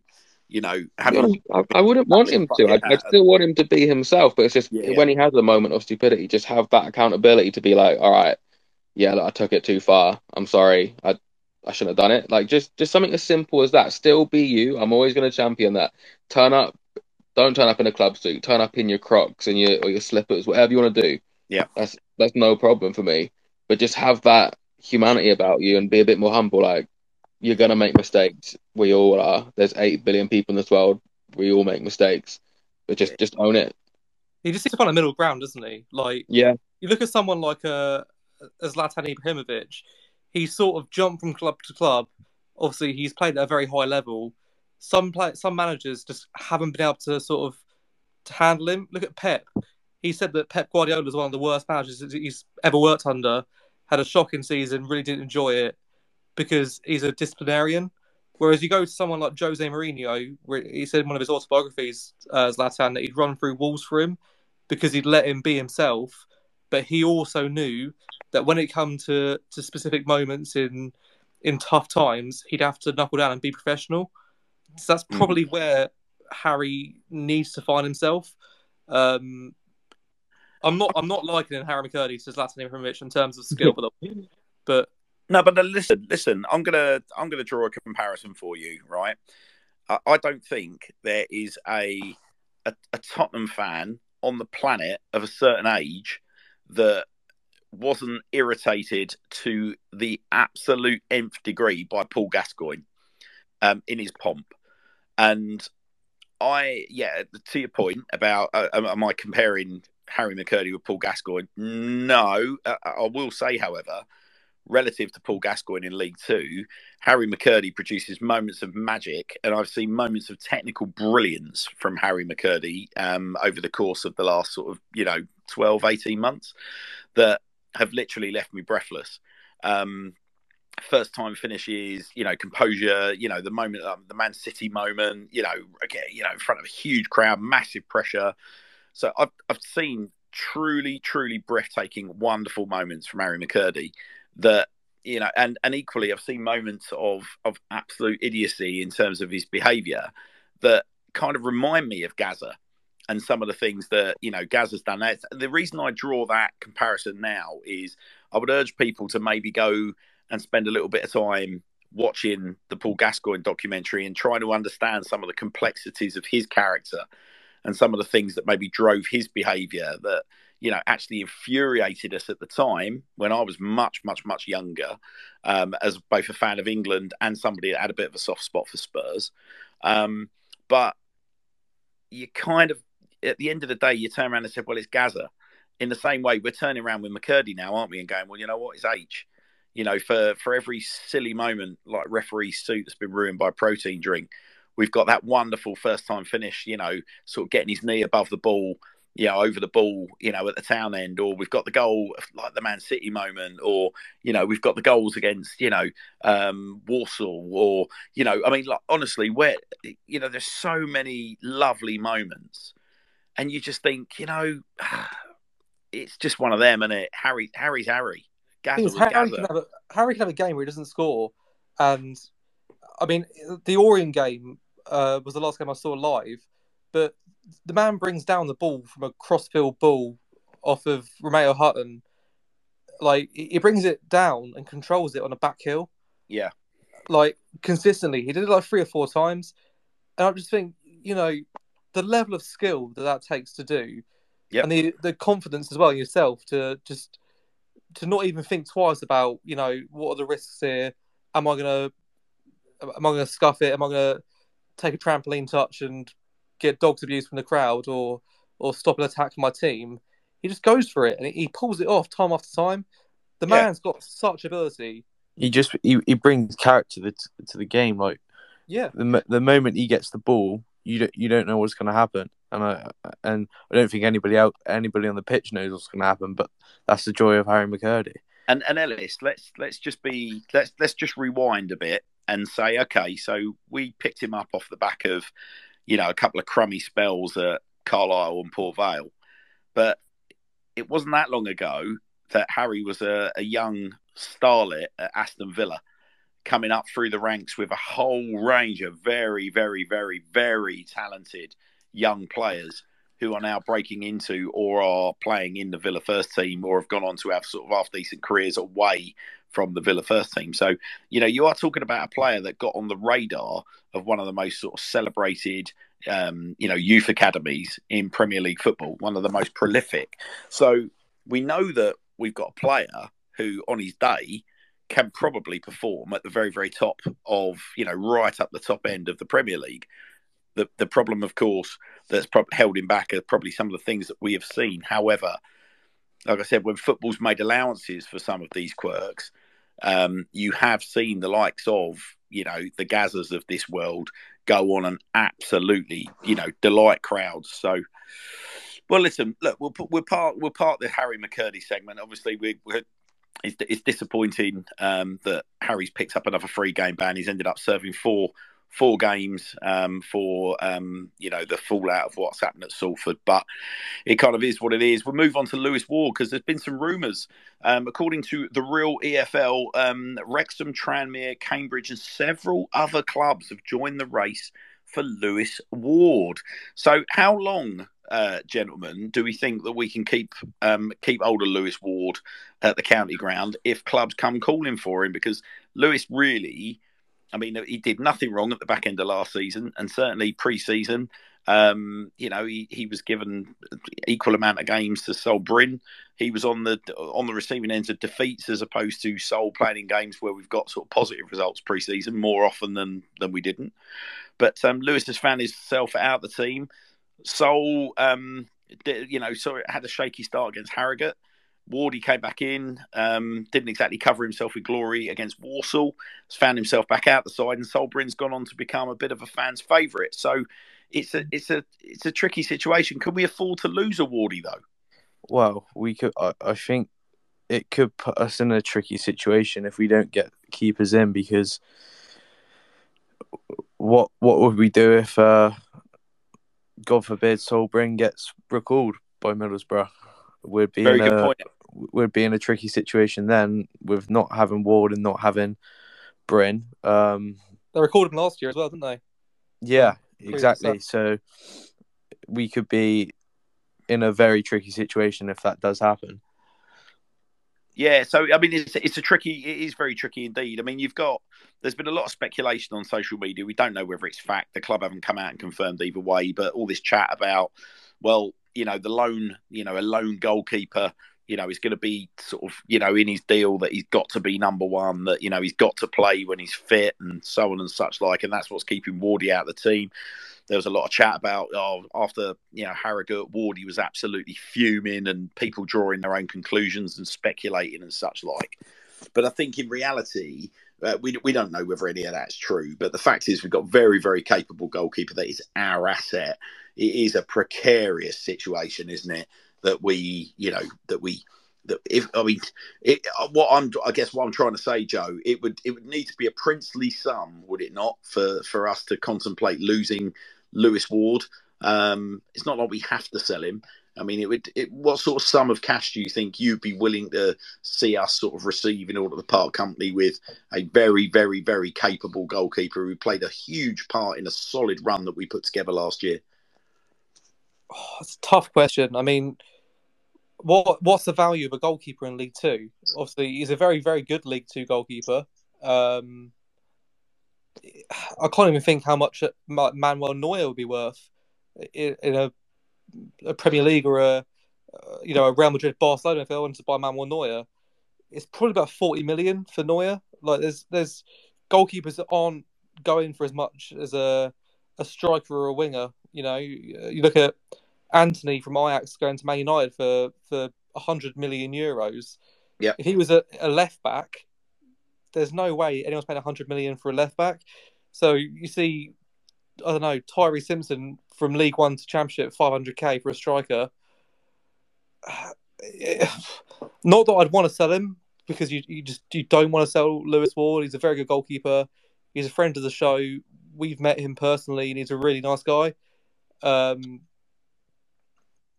think anything over 200k you've got to take. But yeah, I think you're right. To be honest, I was going to say to you, for me, it's going to be around the 150, 200k mark. Lewis is an absolute tower at the back. Yeah. And I think in terms of his age, he's only really going to sort of, start coming into his prime over the next few years. So we're kind of getting prime Lewis Ward. Like I say, he's our asset.